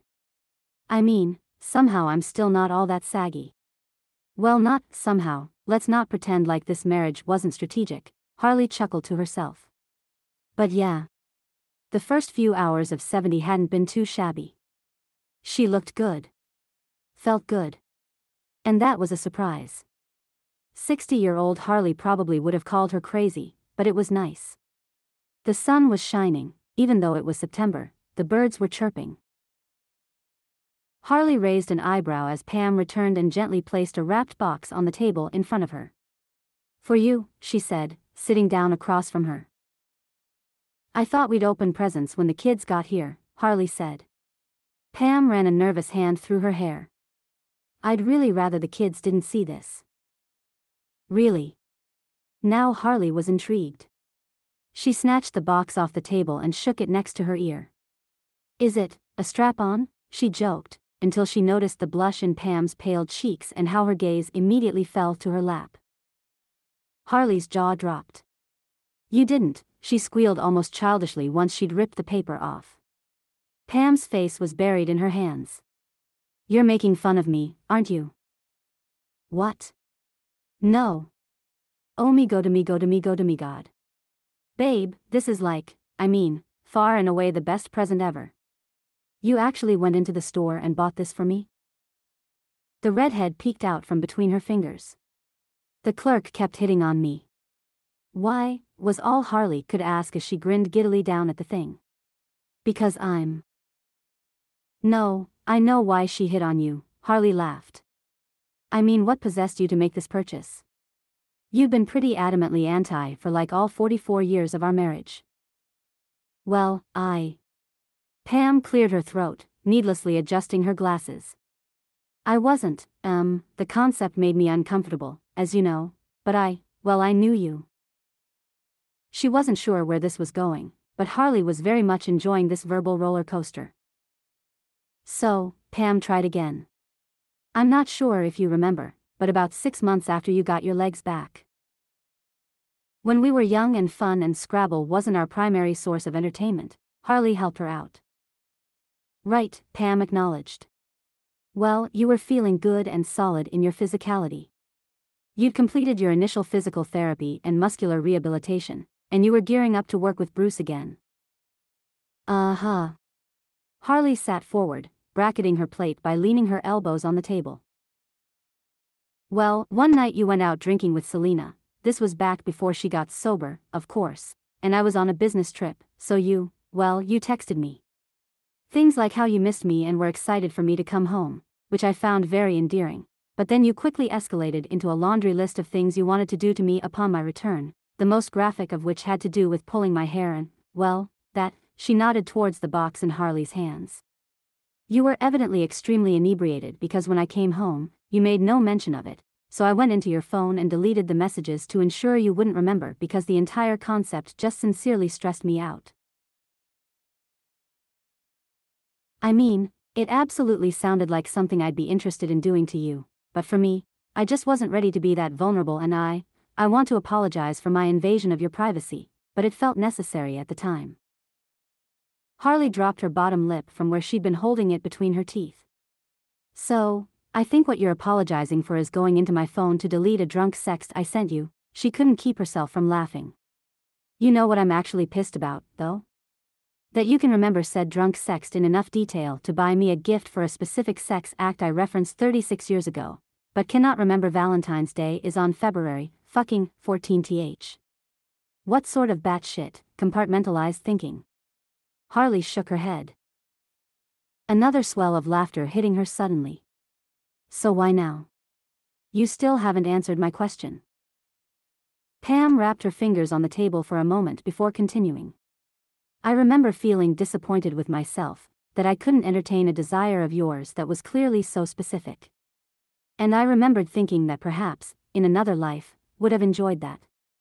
Or Pamela would have enjoyed it if that power hadn't been so severely abused. She took a deep breath. And now I feel terrible for taking this long to get comfortable with it because there are some things you just can't do anymore, so, I don't know. I'm sorry. This was the best I could do. Harley just watched her for a moment, attempting to take all this seriously before she just couldn't anymore. Is this the lesbian version of ED medication? Pam smirked. I suppose, although I'm really not sure how enjoyable it will be for you. Plenty, Harley coughed after trying to force too many words out of her mouth at once. Plenty enjoyable. Can we cancel the party? Were you scared? Terry asked, his eyes wide. Pfft, no way, Duke assured him as he lounged against a tree, a pair of sunglasses, unnecessarily, shading his eyes. There's no time to be scared. It's do or die, that's all there is to it. Did Mommy help protect you? Terry wondered, sitting forward on his knees, hanging on every word. Duke shrugged casually. We're a team. We gotta help each other. Carrie snickered as she listened in on the conversation from the picnic table a few yards away. What? Anthony asked, picking the candied walnuts and blue cheese out of his salad and transferring them to Karen's plate. Your son's a goddamn hero, is all, Carrie teased, taking a bite of her hot dog. I don't know what Joe would do without him. Anthony stared her down. You think you could eat that hot dog a little less salaciously? It's confusing me. She's not eating that hot dog for you, bro, Courtney informed him as she plopped down on the seat next to Carrie, kissing her on the cheek. No mayo, can you believe it? Karen raised an eyebrow, popping a walnut into her mouth. What on your plate requires mayonnaise? Courtney looked deeply offended. I think you mean what on this plate doesn't require mayo. She's from the Midwest, guys, Carrie explained. It makes sense to her. But because we're not insane, babe, she meaningfully took Courtney's hand, looking her in the eye. We just can't support it. Courtney snorted at that, pulling her hand away and shaking her head. You guys are nuts. Jolene. Damien shouted, clearly upset that the plate of food he'd made her was getting cold. Stop terrorizing the children and come eat. Terrorizing implies they're not asking for it.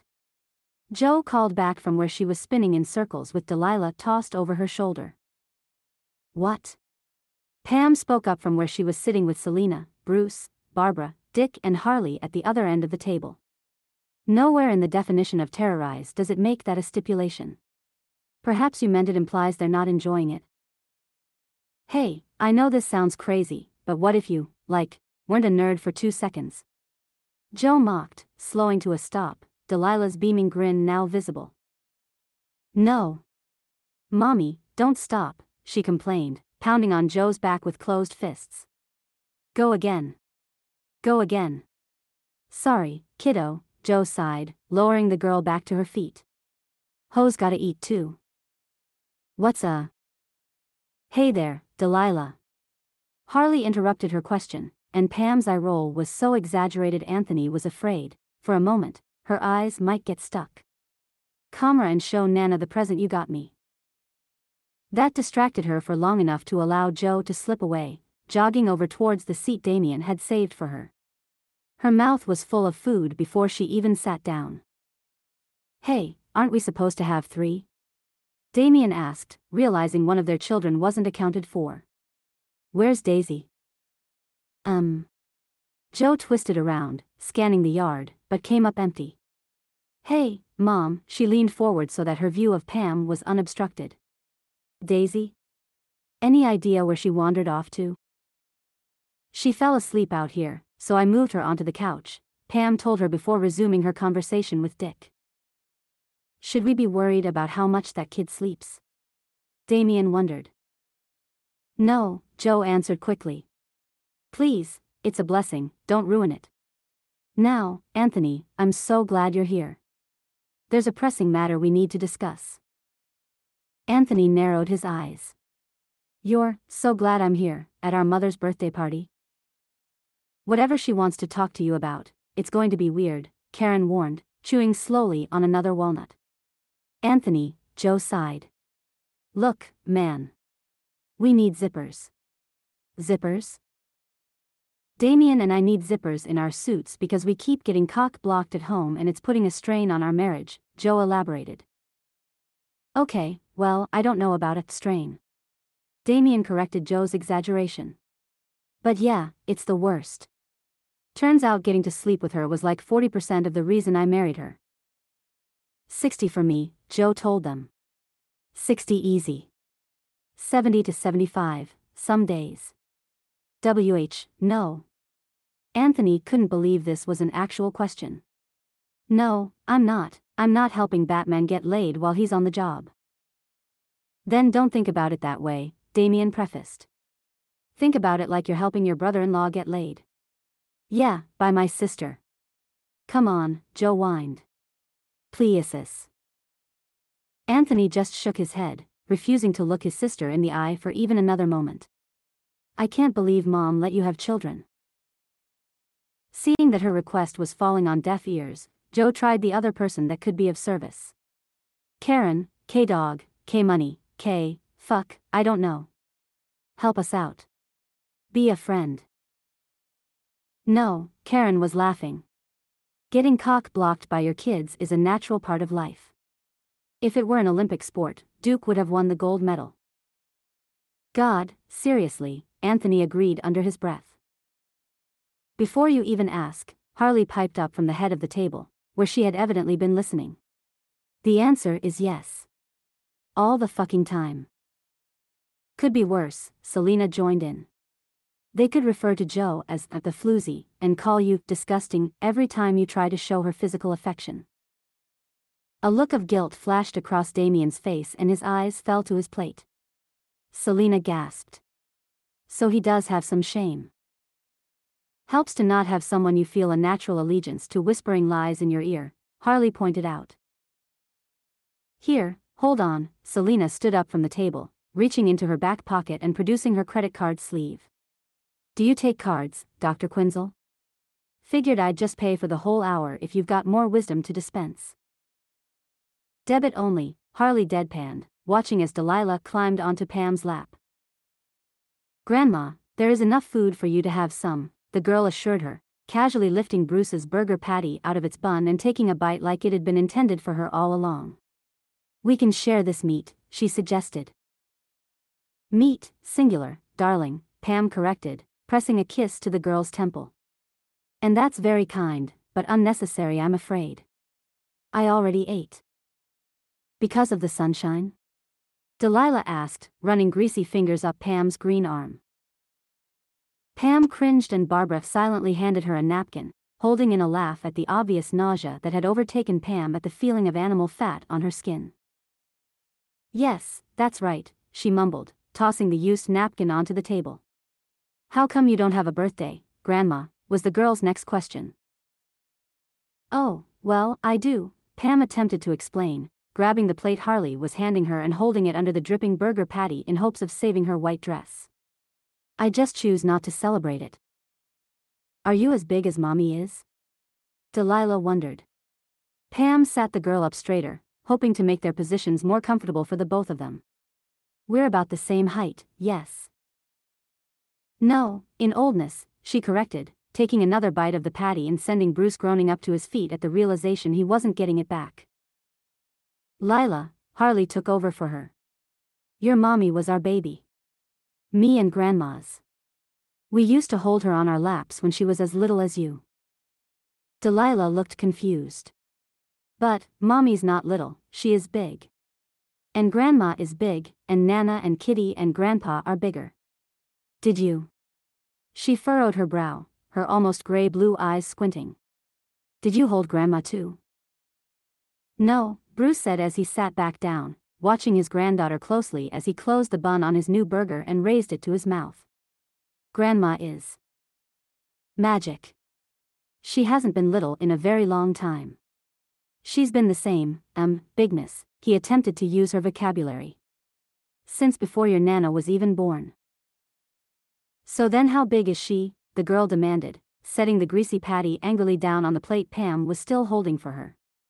"Are you familiar with Jesus Christ?" Selena asked. "I am," Terry shouted excitedly from behind them. "Great, well, he was your grandma's lab partner back in high school." Pam rolled her eyes, both at the comment and at how amused Harley was by it. "I am 108 years old," Pam told her, evidently the only one at the table still taking it seriously. Delilah's eyes widened. "That's so big. So then, how come you look as little as Mommy?" "Magic," Bruce reiterated. "Yeah," Pam smiled, though it was tinged with a bit of sadness. "Magic." Daisy was so bummed she missed the party, Harley lamented before Pam's lips moved against hers in another heady, languorous kiss.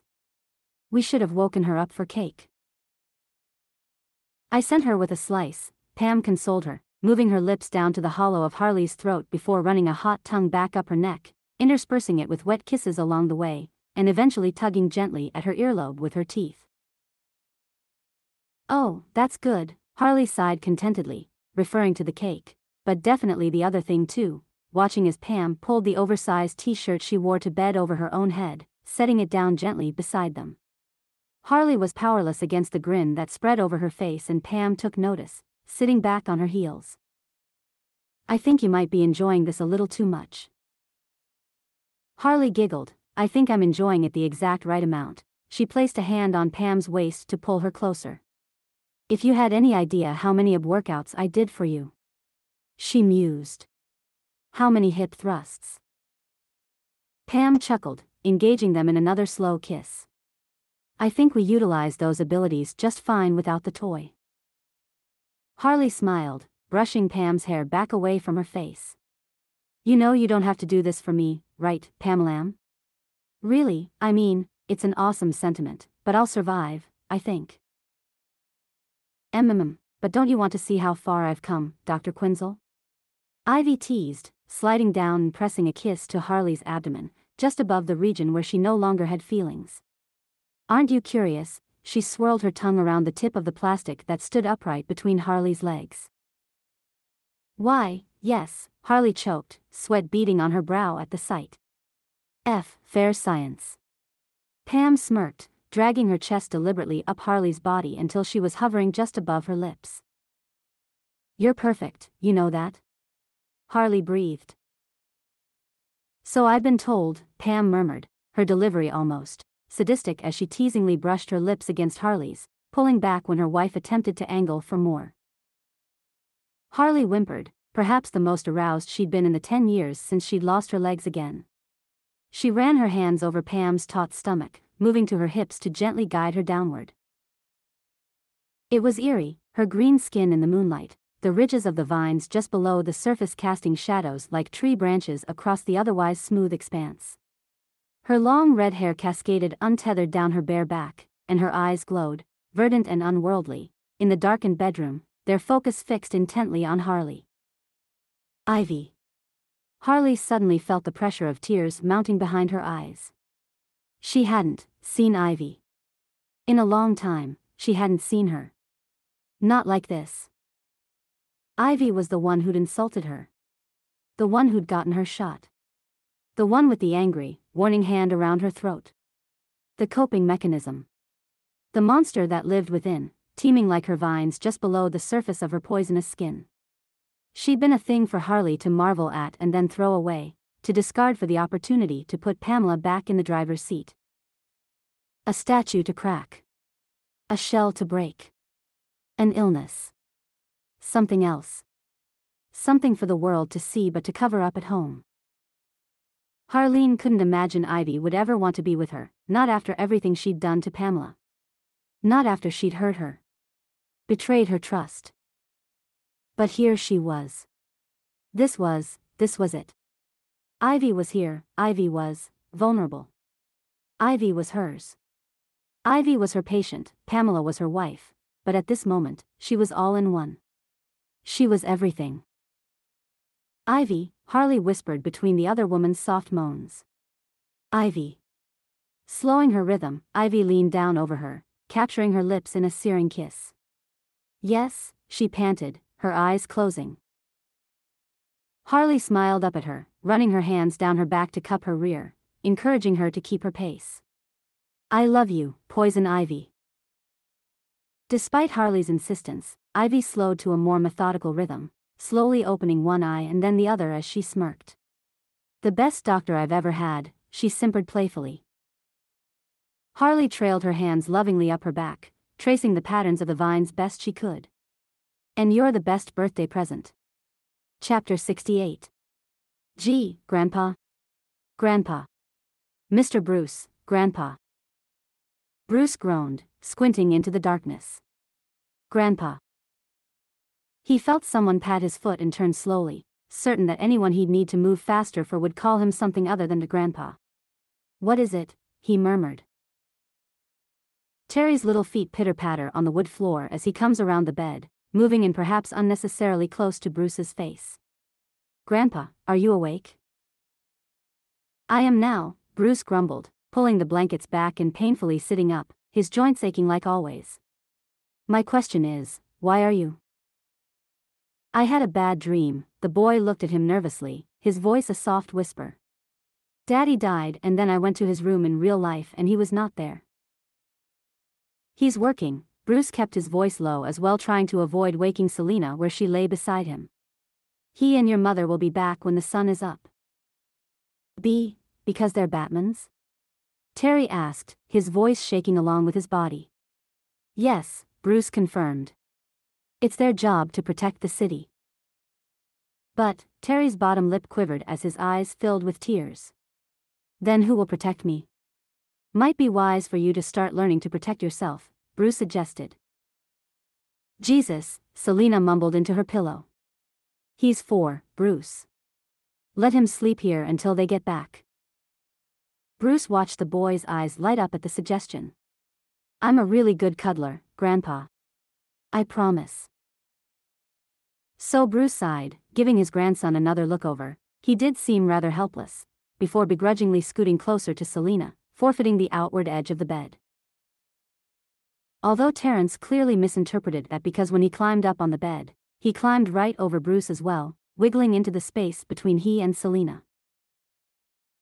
She sighed, allowing him some room, but Terry evidently had other plans as he took her hand and held it tight to his chest, like another child might clutch a teddy bear. Selina could feel his little heart beat below her palm, fast and frantic. He really had been scared, and as Bruce settled back into bed, pulling the covers over the three of them, she felt the beating slow, calm, comforted. Thank you, he whispered into the darkness, and Selina breathed in the smell of his soft hair, pressing a kiss to his temple. MHM,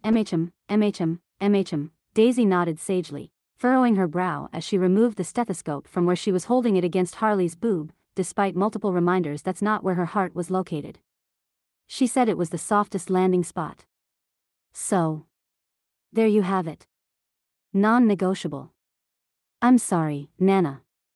I've got some bad news. Oh no, Harley feigned concern.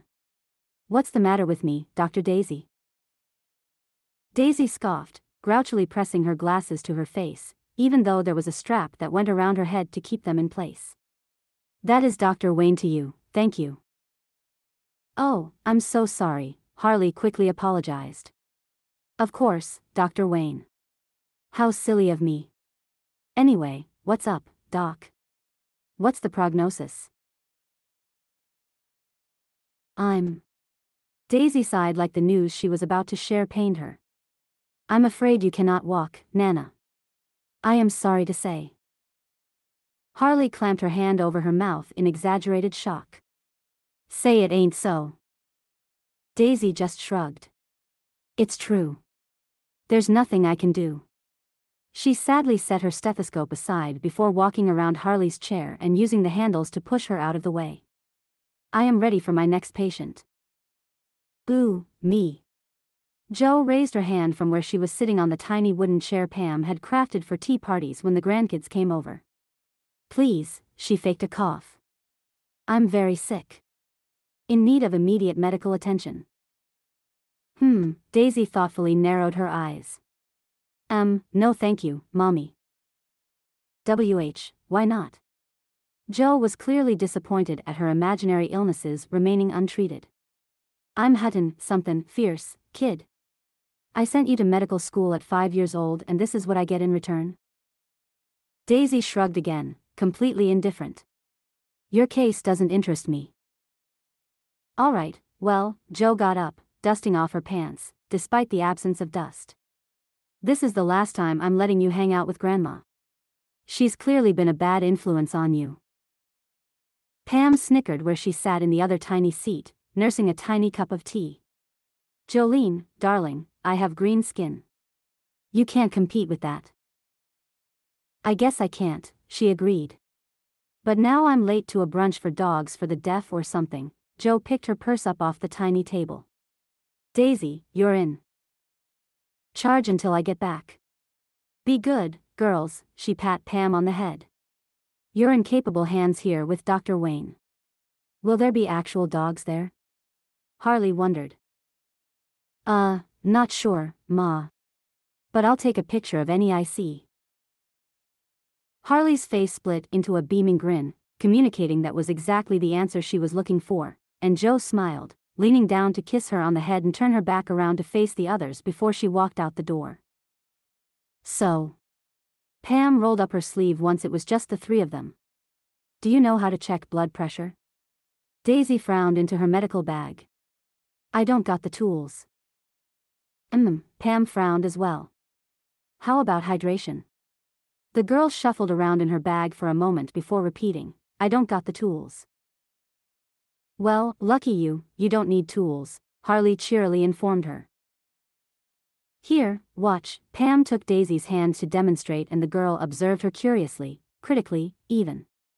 Gently, Pam pinched the skin on the top of her hand with 2 fingers, and pulled up before letting go, both of them watching as the skin fell back into place.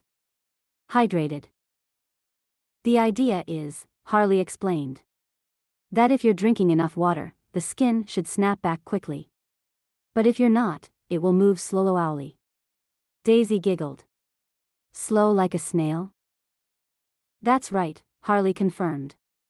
But, see, the problem is the test doesn't exactly factor in how aging affects elasticity. What's elasticity?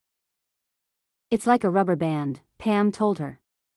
A more rudimentary synonym would be stretchiness. So, anyway, Harley held out her own hand. I drink a lot of water. Grandma makes sure of it, and she is not playing around. I mean it. So my skin should go back quickly, right? If I'm hydrated? The girl nodded ardently. Then let's try it, Harley encouraged. Daisy grinned as she pinched the skin, pulling up just like she'd been shown before letting go. But this time, she pouted. It didn't go back fast. That's right, Harley agreed once more.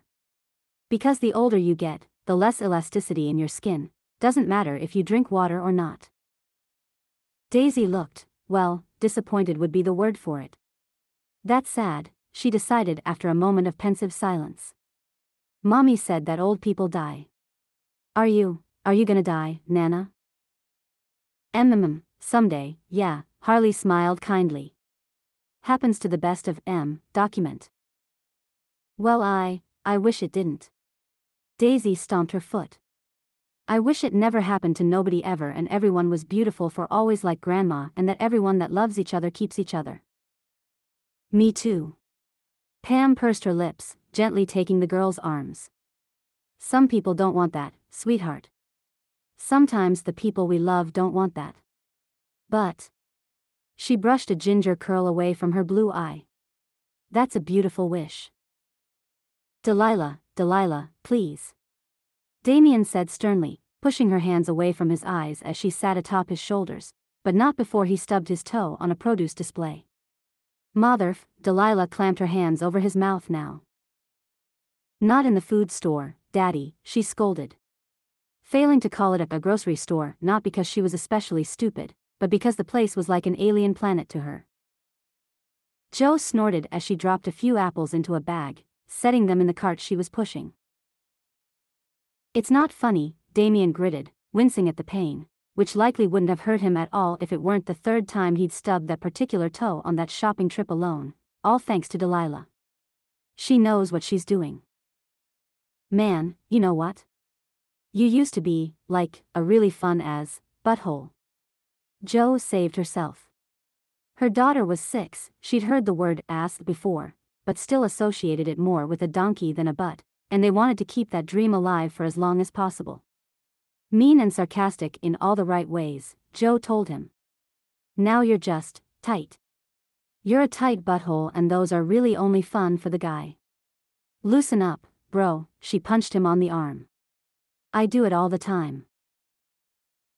Delilah was giggling, though not at the actual joke her mother had made, before Damien had a chance to respond with anything more than an eye roll. My teacher said I'm not allowed to say, but, anymore because I called somebody a butthead, and that's against the rules, I guess. Call him a gluthead next time. They'll never know what hit them. Jo held her arms up to help her daughter back to the ground and the girl smiled as she obliged her. Now, Jo knelt down in front of her once Delilah was standing on her own 2 feet. You see that shelf over there? With the candy? She nodded excitedly. Well, I need you to pick out 3, all right? 1 for you, 1 for your brother, and 1 for your sister. Jo told her like it was a very important mission. You think you can handle it? Yep. Delilah exclaimed, running off in the direction of the candy. Jo sighed with annoyance once the girl was out of earshot. We're way too fucking rich to do our own grocery shopping. It's to prove we're committed to buying locally and sustainably. We only have to do it like once a month, Damien reminded her. Don't get spoiled on me. Jo scoffed, pushing the cart a few steps forward. I like how you pretend like I'm Cinderella or something and you save me from some life in the gutter. My parents' combined net worth is $5 million, Damien. This isn't some inspiring rags to riches sob story. I was always spoiled, she leaned up to kiss him. And that being said, I think it's time we hired a new butler. It's hard work maintaining that house, babe, and we're busy people. My father has done a fine job, Damien told her. And there's no way he'd let someone fill Alfred's position. That man was more than just a butler to him, Jo. He was all my father had before we came. Jo sighed. Damien, first off, I love your dad. You know that. Really, the only men more important to me in this world are you and my brother. But your dad can barely even walk anymore. And that's with all the longevity meds my mom pumps into his system. He's moving into added responsibility territory. And that's fine. It's natural and I'm here for it, don't worry, but it might be time for us to start making some decisions about our future, separate from him. I mean, I hate to have to be a grown-up here, but the older people get, the more they start to resemble children. You've seen Benjamin Button, right? Brad needed as much help from Kate at the end as he needed from Taraji at the beginning. Right, because my father is Brad Pitt, Damien scoffed. He was pretty hot, dude, Joe laughed. Not to be weird or anything, but, I married you, fuck, you get the picture. You all look the same, that's not my point. The point is it's scary, I'm scared about both your parents and mine, and I think another pair of hands, at least someone to help with the house, can only be a good thing. Yeah, Bruce will hate us for it, but, I think it's in his best interest. You know it is. Damien groaned, looking up at the ceiling. I fucking hate it when you're right, I hope you know that. Yeah, must be extra hard since I'm right all the time. Joe gave him a pat before turning to watch Delilah bound back over to them. Mission accomplished, she grinned, throwing 3 Twix bars into the cart. Damien narrowed his eyes. Terry and Daisy hate Twix, Lila. Oh no. She looked concerned. I wonder what'll happen if they don't want to eat them. Guess they'll have to give them to me. My perfect evil genius. Joe picked her up in her arms, hugging her tight and spinning her around. What's the movie again? Pam asked. Shoo. Harley scolded, digging into her popcorn. Harl, it hasn't even started yet, Pam whispered harshly. And this isn't even an actual movie theater. Karen cupped her hands around her mouth, calling out, let's get this show on the road. Some of us have to work in the morning. Yeah, boo. Courtney agreed, throwing some popcorn at the projector screen. All right, Joe walked in front of the screen, shading her eyes from the bright light of the projector. We can't see. Anthony complained. Your head's in the way, Aunt Joe. Duke agreed. Shoo. Harley scolded once more, this time to the whole room. Joe exhaled. Thank you, Em. You suck. Selena interrupted her to heckle. Hey. Barbara DeDrew. Joe shouted back. Zip it. Selena did, in fact, zip it, although it was clear Joe had only won the battle and not the war. The older woman settled herself back against her chair and popped a few M&Ms in her mouth, watching Joe with a scheming look.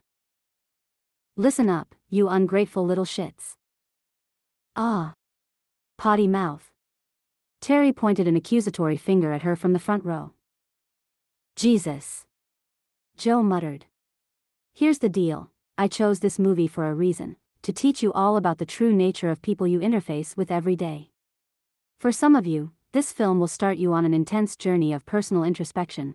For others, well, how you take it in, how you process it will differ from person to person, of course.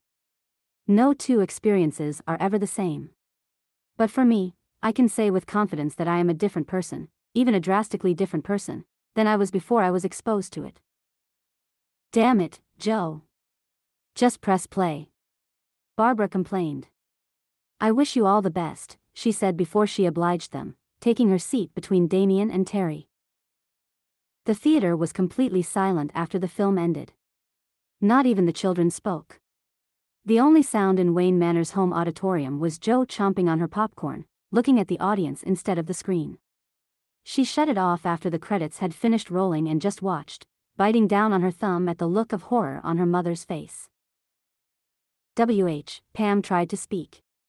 But why? I don't feel well, Anthony's voice sounded strangled in his throat. I don't think I'll ever feel well. Silence enveloped them once more, and it was Bruce, sometime later, who formed the first coherent sentence. I don't have a BAT credit card, he yelled. I don't, that's ridiculous. They think I could just walk up to a bank and open an account without providing them with any personal information other than I'm Batman? And they just made a movie assuming my true identity was Bruce Wayne? That's slander. That girl was awful. Barbara angrily stammered. I'm not Alfred's niece. That doesn't even make any sense. And I'm not. Dick was having a difficult time voicing his complaints as there were clearly too many to get out all at once. Nipples, why the nipples? Joe's attention was still aimed squarely at Pam, who was now staring, dead-eyed, at the blank screen in front of her. Anything to say, Mom?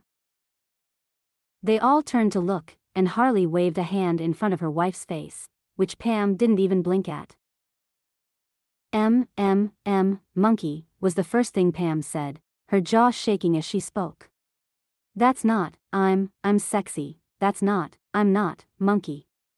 I'm not monkey, I'm sexy, I'm monkey with ice cream on my head. But Pam's eyes were beginning to fill with tears. I like Kill Bill, I like Kill Bill, why would she? And Selena couldn't take it anymore. She sat forward and burst out laughing. Oh my God, she wheezed.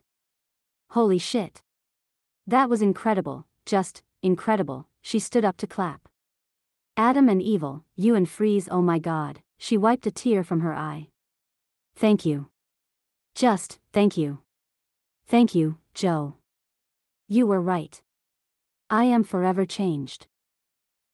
Pam just blinked, attempting to regain her footing. I hated that, she muttered. That was the worst thing I've ever seen. I hated that. Everything about it. I hated everything about it. Harley cleared her throat before gently leaning into Pam's ear. Honey, the Woodrue depiction, are you all right? I mean, portrayal of you aside, are you okay? Why would I? Pam was mumbling. Why would I team up with Freeze? His goal was always contradictory to mine, nothing can grow if. Okay, good, you seem fine, Harley patted her on the shoulder supportively. Let's watch the one where Cat's a blonde next. What? Selena sat up straighter. I would never. Joe laughed maniacally. Oh, but you would, kitty. You would. Chapter 69. Selena took a long slurp from her straw, the ice cubes clinking in her lemonade. Is this what you thought retirement would be like? Harley raised an eyebrow from beneath the brim of her ball cap. Retirement from psychiatry or from costumes? Selena shrugged, her gaze focused off the porch, her eyes hidden behind a pair of dark sunglasses, her hair still short and stylish despite her decision to allow it to go gray after the triplets were born. I didn't think I'd miss it this much. So, we're talking costumes, then. All right, Harley acquiesced with a sigh. Yeah, I guess this is how I imagined it. Just, without the chair.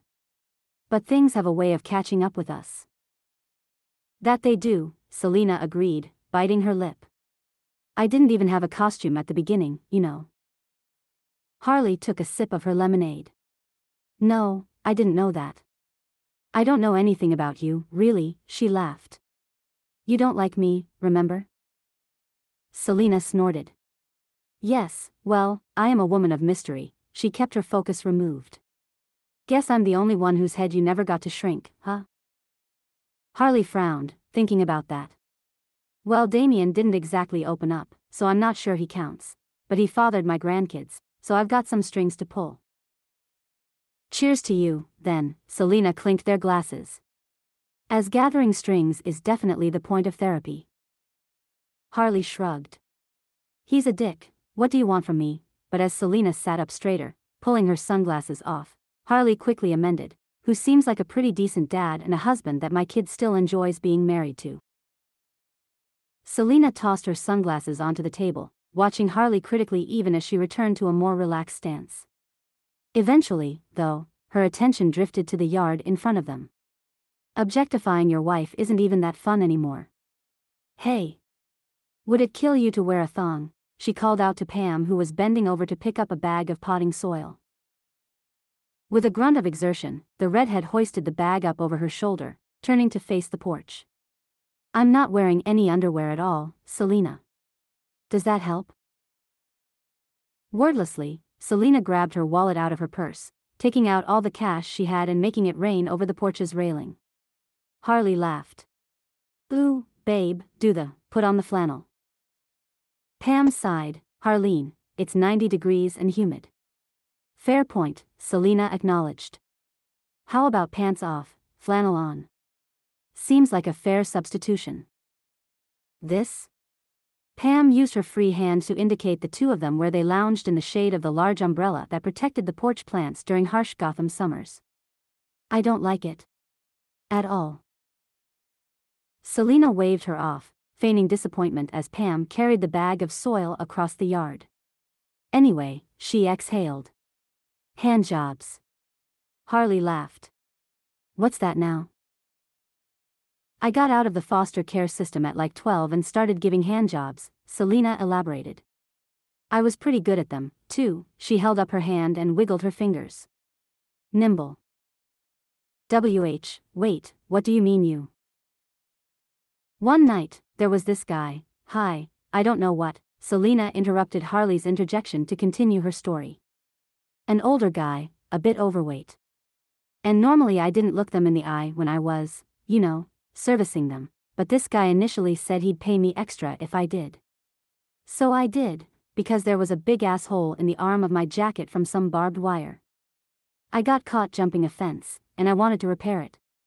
It was leather and totally badass and basically the only thing I owned besides a pair of jeans. But this guy? Selena shook her head. He started getting this crazy look in his eye about halfway through, and he was sweating and it wasn't a good look, she summarized. Turned out, he was having a heart attack. And I didn't know what to do, I was just a kid, so, he died. Selena, oh my God. Harley was horrified. I had no idea that. Hey, I'm trying to tell a story. Selena interrupted her once more. I get no one cares about Catwoman's origin story. I don't even think people remember I have one anymore. But I do, and here it is, so listen up. Yes, okay, alright, Harley apologized. Go on, I can ask questions after. Selena watched her for a moment to make sure she was done before continuing. So I'm sitting there in this car with this dead body like fuck, what the hell am I supposed to do now? And obviously I'm scared. I don't know if I just murdered the guy or what. But I do know that I ran away from my foster home and I'm underage, so I decide it might take the cops longer to figure out what the deal is if he doesn't have his ID. And when I opened the wallet, she laughed, though there wasn't much humor to it. This motherfucker was about to pay me $30 for a handjob when he had $500 cash in his wallet. What a fucking prick, her jaw tightened as she shook her head.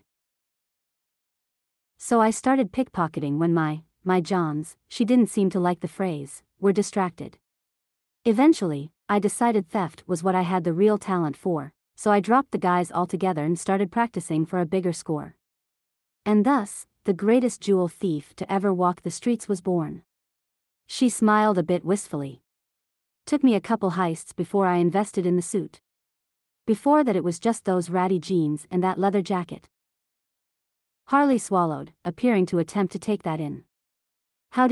When did you meet Bruce? 18, Selena answered. We weren't in costume the first time. I'd grifted my way into a gallery opening, and Bruce was there, of course. Everyone was there. I was there to get an inside view of the floor plan, and he came up with a glass of champagne, and was his typical charming self. Great hair, great tux, she chuckled. She felt the boy's eyes on where she stood, hoping her dress and her thoughtful appreciation of the artwork on display in front of her was convincing. Would convince him that she belonged here. That she belonged to this world. She swallowed as he approached, his steps only audible through the chorus of conversation around her because she was listening for them.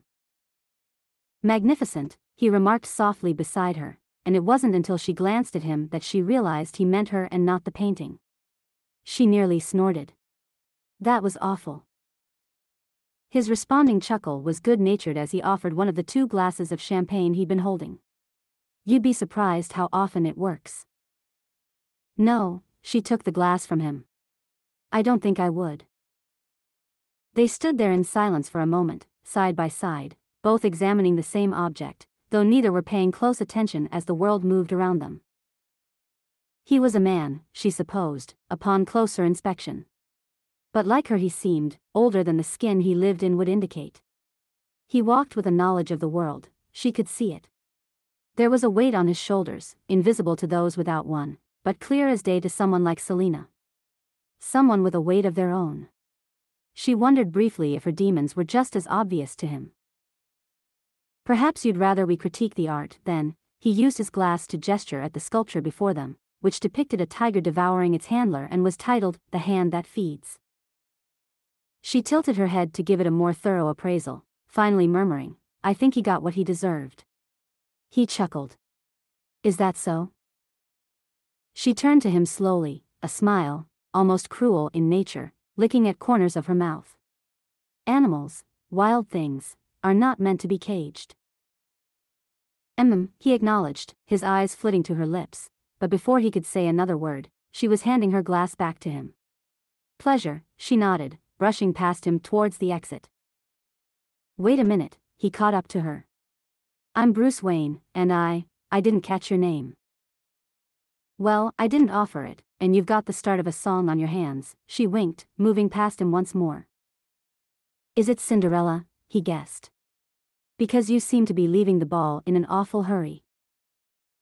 "Ah, but you see, I didn't come here to meet the prince, Mr. Wayne," she smirked, nodding up at the banner above her head expressing the gallery's gratitude to the Wayne family for funding this installation. Selina tapped her fingers rhythmically on the table. "He was new on the scene too, the costume scene, I mean, so we were both trying to make a name for ourselves in one way or another, and he missed me. When I robbed that museum the next night," her jaw muscles relaxed into a more natural smile. "Just barely. I heard him coming and I got out of there, but not before I took the sculpture. That was his first clue. And when he found me because of it, that was my last." "Okay," Harley said as Pam plopped down beside them, using the sleeve of her flannel, which she had evidently decided to put on, to wipe the sweat from her brow. "So let me get this straight." Harley squinted, looking up at the sky. "You, Selina, my friend for the last, what? 47 years of my life? We're an orphaned, underage prostitute? What the fuck? How is this just coming out now?" Selina put her sunglasses back on. "Not exactly a period of my life I'm proud of. Did what I had to get where I am, and that's that." "Then why'd you decide to tell us now?" Harley wondered, wanting to hear more. Wanting to sit her down on that reclining chair in her old office and take out a notepad. "Oh, well, I already knew," Pam said, taking a sip of Harley's lemonade. "Sexual trauma seems to be a common thread among female villains." "It's funny, Pam and I met almost the same way Bruce and I did," Selina chuckled. "Of course I didn't know what she was actually doing until later, but..." Harvey beamed, turning around and tapping a red-headed woman on the shoulder who appeared to be deeply entrenched in a conversation with a board member of the Nature Conservatory of Gotham. "I'm sorry, excuse us for a moment." Harvey apologized to the man. "Pamela Isley, meet Bruce Wayne and Selina Kyle." The woman turned around and for a moment, Selina understood Harvey's instantaneous infatuation. Bright green eyes, cheekbones that could cut glass, plump red lips and wavy crimson locks. She was maybe the most beautiful woman ever to grace the cover of a magazine. Selina tore her eyes away for a painful second to see if Bruce had noticed the woman's ridiculous attractiveness. He had. He was blushing furiously and his sudden insecurity seemed to shake Selina out of whatever daze she was in. "Pleasure to meet you, Ms. Isley. Harvey here has told us so much about you." Something flashed across the woman's eyes, but she smiled nonetheless and extended her hand to Selina. "It's Dr. Isley, actually." "My apologies." Selina smirked. "The ladder still stands, though. We can't get him to shut up." "Is that so?" Dr. Isley winked at Harvey. "Bruce, don't be rude." Selina patted him on the back while he regained control of himself. "Say hello to Dr. Isley." "I'm sorry." Bruce cleared his throat. "It seems I may have been overserved." Selina couldn't not roll her eyes at that. The redhead caught her in the act and giggled. "Pam, this is Bruce Wayne. The man who helped me make this happen," Harvey told her. Selena watched the woman's lip twitch before she said, "You're the one that helped Harvey secure the contracts from the Nature Conservatory?" "The very same." Bruce grinned. "Beautiful and a doctor? How'd you get so lucky, Harv?" "Oh, you seem to be plenty lucky yourself, Mr. Wayne." Dr. Isley told him, her eyes locking onto Selena's. "You two make such a handsome couple." "Yes." Harvey chuckled. "The tabloids seem to think so as well. These two are always the belle of the ball." "Actually." Selena smiled, nodding in the direction of a photographer as he approached, aiming his lens at Harvey and Pamela. "It appears we've been replaced." Bruce smirked. "Enjoy, Harvey. Selena and I should make our rounds, but it was truly a pleasure to meet you, Dr. Isley." "Oh, please, Mr. Wayne," Pamela said, her voice sultry. "The pleasure was all mine. Perhaps we'll be seeing more of each other." "Perhaps." Selena answered for him as she pulled him away from the other couple. "We were all very young and angry back then," Selena said, sounding reflective. "Creepy to think you were like a sophomore in high school while your future wife was poisoning Two-Face." Harley was shaking her head. "Selena, I'm so sorry. Jesus Christ, is Pam the only one that made it out of her teenage years unscathed?" "Oh, I made up for it in the end," Pam exhaled. "And unscathed is a relative term. But yes, I didn't have to provide for myself in that way," she acknowledged. "I just had to hate everything about myself besides my bone structure." Selena's smile was sad. "Well, we made it here, right? We're all in one piece, I don't know, we all try to remain fulfilled. We still drag our demons around, but maybe that's the point of it all. To see who can carry the heaviest shit the longest." "That's a bit grim," Harley remarked. "Talus vita est," Pam rose from her chair. "Such is life." Jo checked her watch as she fastened an earring through her earlobe, the numbers appearing as a hologram a few inches above her wrist so she could read it at her awkward angle.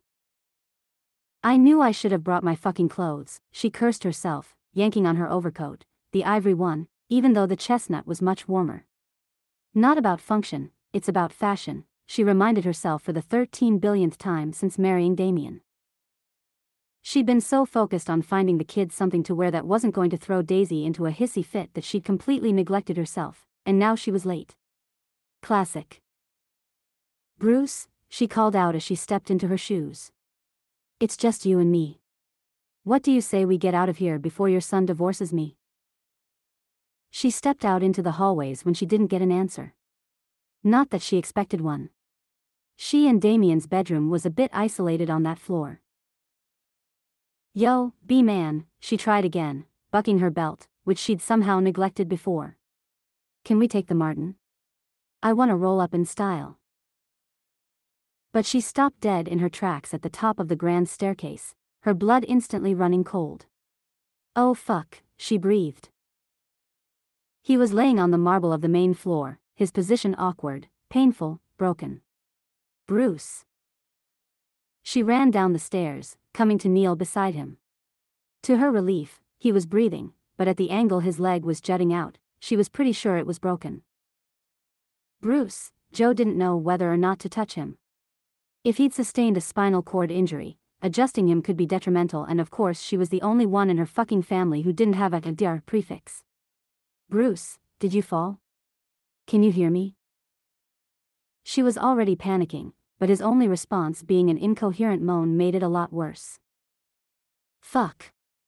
Fuck, fuck, fuck." Her voice was high and frantic as she pulled her cell phone out of her pocket, unlocking it to dial 911. N. Jo stopped, scurrying to the other side of his body so that she could see his face. It looked weird, it looked contorted, and like maybe his nose was broken from the fall because he was definitely bleeding. "Bruce, I have to call 911, this is a fucking emergency." No, he tried again, and this time his protest was more coherent.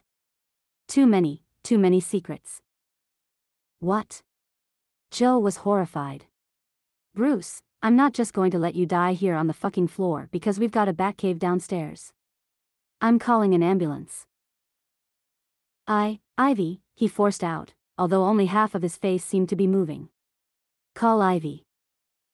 You stubborn motherfucker. Jo decided to listen, dialing her mother instead, her heartbeat somehow louder than the ringing of the phone at her ear. Aren't you due to give a speech right about now? Pam asked immediately upon answering the phone. Mom. Jo shouted, more grateful at the fact that she'd answered than she could even describe. It's Bruce. He fell. I think he fell down the stairs and he won't let me call 911 when you have to help me please. I don't know what to do. He's in a lot of pain and I think maybe he had a stroke. Is his face drooping? Just one side. Is he conscious? Is he speaking? I don't know, Mom. Jo was beginning to cry. Just come here, please. Damien's gonna fucking kill me. I'd really rather call 911. No, Pam stated firmly. I was treating Bruce with technology and medications most hospitals won't be familiar with. I'm on my way. Just keep him awake until Selena and I get there. I'll kill him if he kills you, Bruce managed to grunt out as she was hanging up. Chapter 70. Pam quietly stepped out into the hallway, holding the bedroom door open for Harley before shutting it behind them. Damien and Jo rose to their feet immediately, Jo asking, is he gonna be alright? The redhead cleared her throat, her eyes flitting to Selena where she remained seated, staring blankly ahead. He suffered a massive stroke, Pam revealed, her tone somber. It appears he was walking down the stairs when it happened. He lost feeling in his legs and then fell. From what Harley can tell. A broken leg, 2 cracked ribs, a broken nose, and I'd throw a concussion in there too, Harley said. Damien shook his head, the movements subtle as he turned to face the wall, placing a hand there to steady himself. He closed his fist and slammed it, so hard that the painting hanging beside him fell, crashing to the floor. When Jo attempted to place a supportive hand on his back, he prickled, gritting, how did this happen, Jolene? You were in the fucking house. I don't know, Jo stammered, retracting her hand. I checked in on him before I got in the shower, and he was tying his tie. He was fine. I told him I'd only be a minute. And what? Damien spun around. He fell down the entire flight of stairs and you didn't hear a peep. Just went about your fucking business? Jesus, dude, Jo wiped a tear from her eye. I was on the 6th floor, he fell from the 2nd to the 1st. I'm not Supergirl. And what good would it have done if she had heard? Selena murmured, her eyes glassy, unfocused. She's not Iris West either. A silence descended over the 5 of them, Jo gazing intently at her shoes, Damien glaring hatefully in her direction, and Selena still staring off into space while Harley and Pam watched, uncomfortable in every aspect of the situation. He's going to die, Selena realized, eventually breaking the silence. That's what you meant to tell us. Don't be stupid, Selena, Damien snapped. He's fine. Why else would he call the fucking witch doctor? His dark eyes shifted to Pam, and she found his intensity disquieting. Damien, she started out kindly, her voice soft. Your father is 85 years old. My options are limited here. I don't, Pam cleared her throat. I don't think he called me here to save him. She's the vet, Selena mumbled. He wants to be put down. Damien scoffed. You think Bruce Wayne is going to give up? Just like that? He fell and he's throwing in the towel?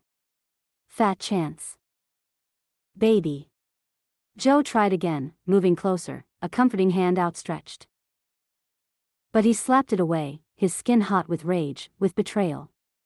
His jaw shook as he attempted to unclench it, his fist tight to his side. This is bullshit, he spat, looking from Jo to Pam again and pointing an accusatory finger straight at her. Bullshit. The others watched as he stormed off down the hallway, descending the stairs out of sight.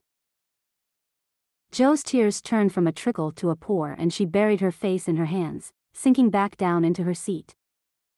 Harley sighed. Jo, you were in the wrong place at the wrong time. You did what you could. That's all there is to it. It's frustrating feeling powerless, easier when you have someone to blame. Ignoring that exchange, Selena stood up, asking Pamela, "Can he talk?" "His communication is limited," Pam told her. "Currently, he's suffering from what's called a neurogenic stutter thanks to the stroke, but he would like to attempt to speak to each one of you individually. You last, that was his request." "Fine," Selena muttered, turning around to clap in Joe's face. "Make yourself useful, go get the kids and call your brother." With a wipe and a sniff, Joe obeyed, starting down the hallway in the same direction Damien had taken, but mumbling, "Maybe you guys should have let me hire a fucking butler," as she went. Harley waited until she was gone to tell Selena, "Little harsh, don't you think?" "She's fine," Selena contended in a tone that screamed for Harley to drop it. "Bruce went from kissing me goodbye this morning to not being able to form a coherent sentence. But Joe will be fine, don't worry." Much to Pam's relief, Harley did drop it, staring down at her lap with something approaching shame etched into her features. "Are you sick?" Delilah wondered. "Like, cancer sick? Like Mommy pretended to be?" "Don't be stupid, Lila," Daisy spat, her arms tight to her chest where she sat beside Terry. "He had a stroke. You don't just get cancer all of a sudden." Bruce pointed a weak finger at Daisy, mouthing, "Stop it." But she took that as further evidence of her point. "Look. He can't even talk." Delilah's eyes filled with tears, and she grabbed his still outstretched hand, holding it in her own. "What does Mommy mean when she says we have to say goodbye?" "She means he's gonna die," Daisy informed her, angrily getting to her feet. "That right, Grandpa?" Bruce nodded. "Teach, that's right. I'm leaving." "Well, it was nice knowing ya, then." Daisy's words were choked with tears as she headed for the door. But her brother stopped her, hugging her from behind and keeping her in place. "Daisy, please stop," he whispered into her ear. "Nana says it's okay to be sad." "Oh, or mad." Bruce is forced out. "Be mad." "Boo, but." Terry released his sister so that she could turn to listen, which she did begrudgingly. "Be good." Bruce finished. Delilah laid her head down on his chest, holding his hand against her cheek. "I don't want to say goodbye, Grandpa. I'll miss you too much." He tried his best to smile down at her, struggling to force his face into action. "Why, you have a better family tea than Madame." Terry came over to join them, shaking his head as he did. "No one will ever be our grandpa again. You're the only one. I'll be a good Batman for you," he smiled proudly, though his blue eyes sparkled with tears. "Don't worry, I will. Strong and brave just like you and Daddy." Bruce nodded in appreciative understanding before looking over at Daisy. "And what?" He had to close his eyes to focus on his words. "What will you be?" Daisy blinked, that question catching her 8-year-old self by surprise. "Smart," was the answer she finally decided on. Bruce watched her a few moments longer, unblinking. "Make me proud," he addressed that statement to all three of them. Make me proud." "Damien," Joe was trying to stay calm. "I know you're pissed. I get it. I'm sorry, but please don't take it out on your dad. You have to say goodbye to him." "Why?" he demanded. "Christ, people live like that all the time. Your mom's in a wheelchair, she didn't ask for assisted suicide, did she?" "You know it's not the same," Joe said. "Damien, this kind of thing, it ruins people." "Obviously," Damien scoffed, standing in front of the window and looking out onto the grounds of his family's house. A house that would now soon belong to him, he realized, and his stomach tightened as he did. If he's willing to kill himself over it. "I mean letting him go without saying goodbye," Joe corrected. Don't be too proud. Please. Imagine if it was you in that bed downstairs. Imagine you're 85, already spending every day in pain, and then this happens, and after providing for your family for years, you now need something from them. one thing. And Terry says no. Terry says he won't because you're weak for choosing the easy way out. Damien shook his head, watching her reflection in the window and hoping she didn't notice. This isn't about me and Terry. This is about me and my father, and I will handle it how I please. He noticed her body language shift behind him, and when she spoke, her voice had lost the sympathetic undertone. All right, look, she tried to breathe. Damian Wayne, you spoiled fucking brat, you are 39 years old. You are married. You have 3 children. You're petulant.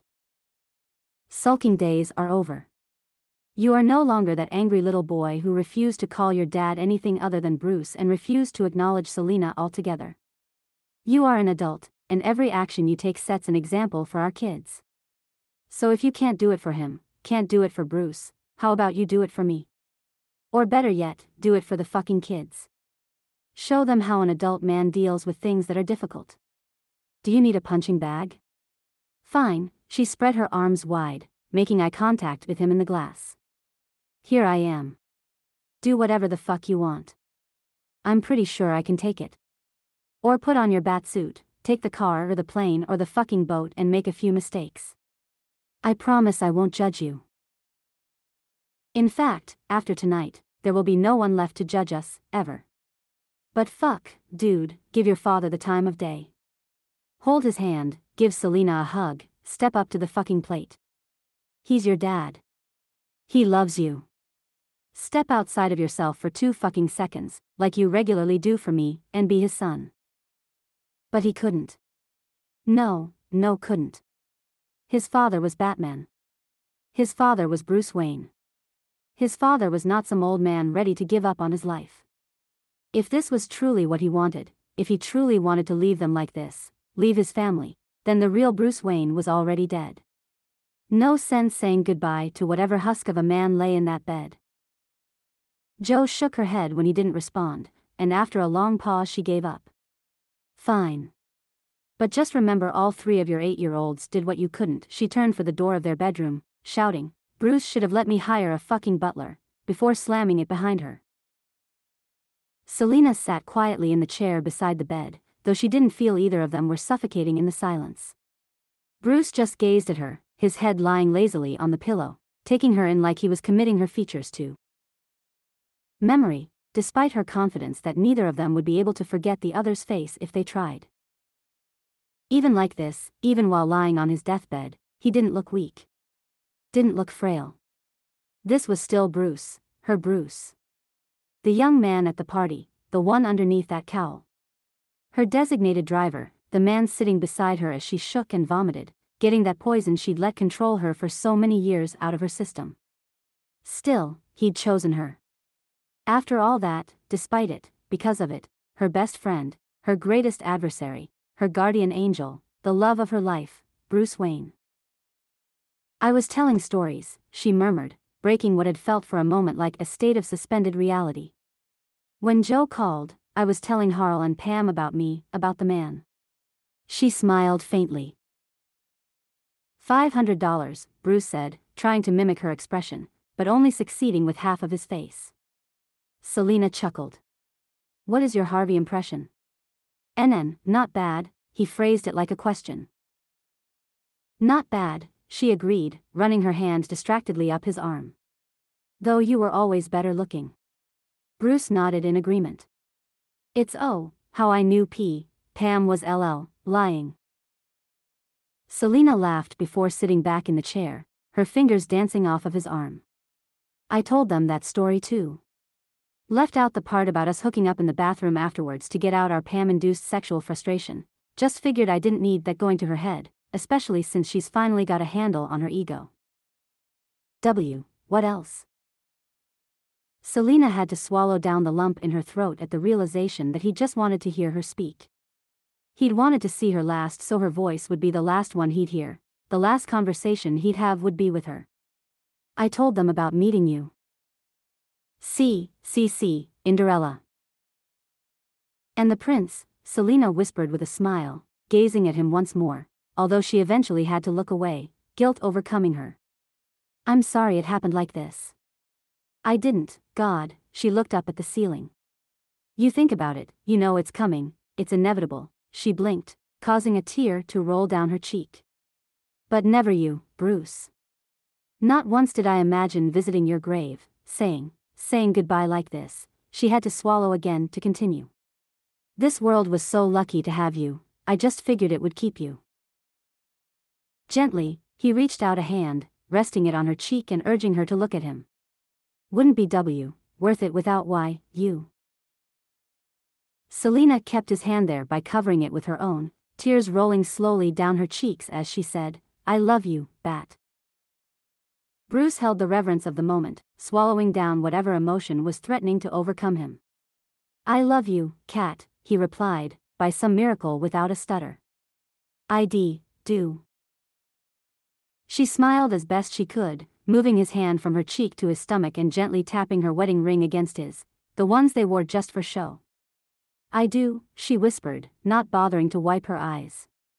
I always have. Selena took a shaky breath, noticing tears gathering in his eyes as well. I used to steal things just so you'd chase me, she laughed. Bruce shook his head, a single tear falling down his cheek. I had to chase you. You took something from me. That first night, you stole it. The statue? Selena wiped the next tear from his eye. But Bruce shook his head, moving their joined hands over his chest now, to cover his heart. Joe sighed, sounding defeated. I did my best, Mom. Pam nodded in understanding, squeezing her daughter's wrist before taking a deep breath and turning towards Bruce's room for her final favor to him. She'd answered his call just like he'd asked in that elevator 25 years ago. He'd given her the gift of life, and in return, she was now prepared to give him the gift of death. Is it gonna hurt? Carrie's shaky voice stopped Pam in her tracks. She shook her head, turning to give Carrie a reassuring smile where she sat clutching Courtney's hand, her eyes red and puffy from crying. It will feel like going to sleep. His last few moments, when he begins to slip, will feel far gentler than living. Courtney wrapped a supportive arm around Carrie's shoulder, Anthony doing the same for Duke where the boy sat doing his very best not to cry. Barbara and Dick stood silently hand in hand. Cassandra sat off to the side, her head bowed reverently. Harleen sat with Delilah on her lap, Terry sitting at her feet with his knees drawn to his chest, and Daisy stood behind them, her arms crossed over her chest. And Tim wrung his hands nervously, refusing to make eye contact with anyone. With a nod, Pam left them, entering the bedroom where Selena still sat holding Bruce's hand. They'd both been crying, that much was clear, and she noticed Selena stiffen at the sound of the door opening. Are you ready? Pam asked softly. Bruce blinked. My son? D. Damien, Selena finished for him. Where's our son? He hasn't said goodbye. Pam pursed her lips, trying to mask her own disappointment at Damien's failure. He said he loves you very much, but he's afraid, and he can't. He can't say goodbye. Bruce blinked a few times like he was trying to process what she'd said, but clearly wasn't as upset as Selena, who tried to shoot up from her chair, but was tethered to her spot by the hand she was still holding. Let him be, Bruce said. It's his choice. Selena looked down at him, seeming to weigh her options, and ultimately choosing to honor Bruce's wishes, kissing him on the cheek as she sat back down. This is about you, not him. I'm sorry. Bruce squeezed her hand, communicating that it was okay, not that it would be okay, he couldn't know that, but to Pam it seemed he was telling her spending his last moment with only her was all right. Ivy sat down on his other side, pulling a small vial from her pocket and a syringe from the kit she kept down in the Batcave. It doesn't have to be right now, Bruce, she reminded him. We can wait a little longer, this is all up to you. I've said goodbye, Bruce told her. Damien knows what he means to me. Ivy nodded solemnly, readying the syringe, flicking the glass with her fingernail after it was filled with the green liquid from the vial. Thank you, she murmured as she punctured his skin with the needle. For what? Ivy watched his eyes as she injected the liquid, his pupils dilating until she could just barely see the blue that made up his iris. For being a good man. And for being my friend. In loving memory of Bruce Wayne. Father, partner, friend. 1961 to 2046. Men are still good. We fight, we kill, we betray one another, but we can rebuild, we can do better. We have to.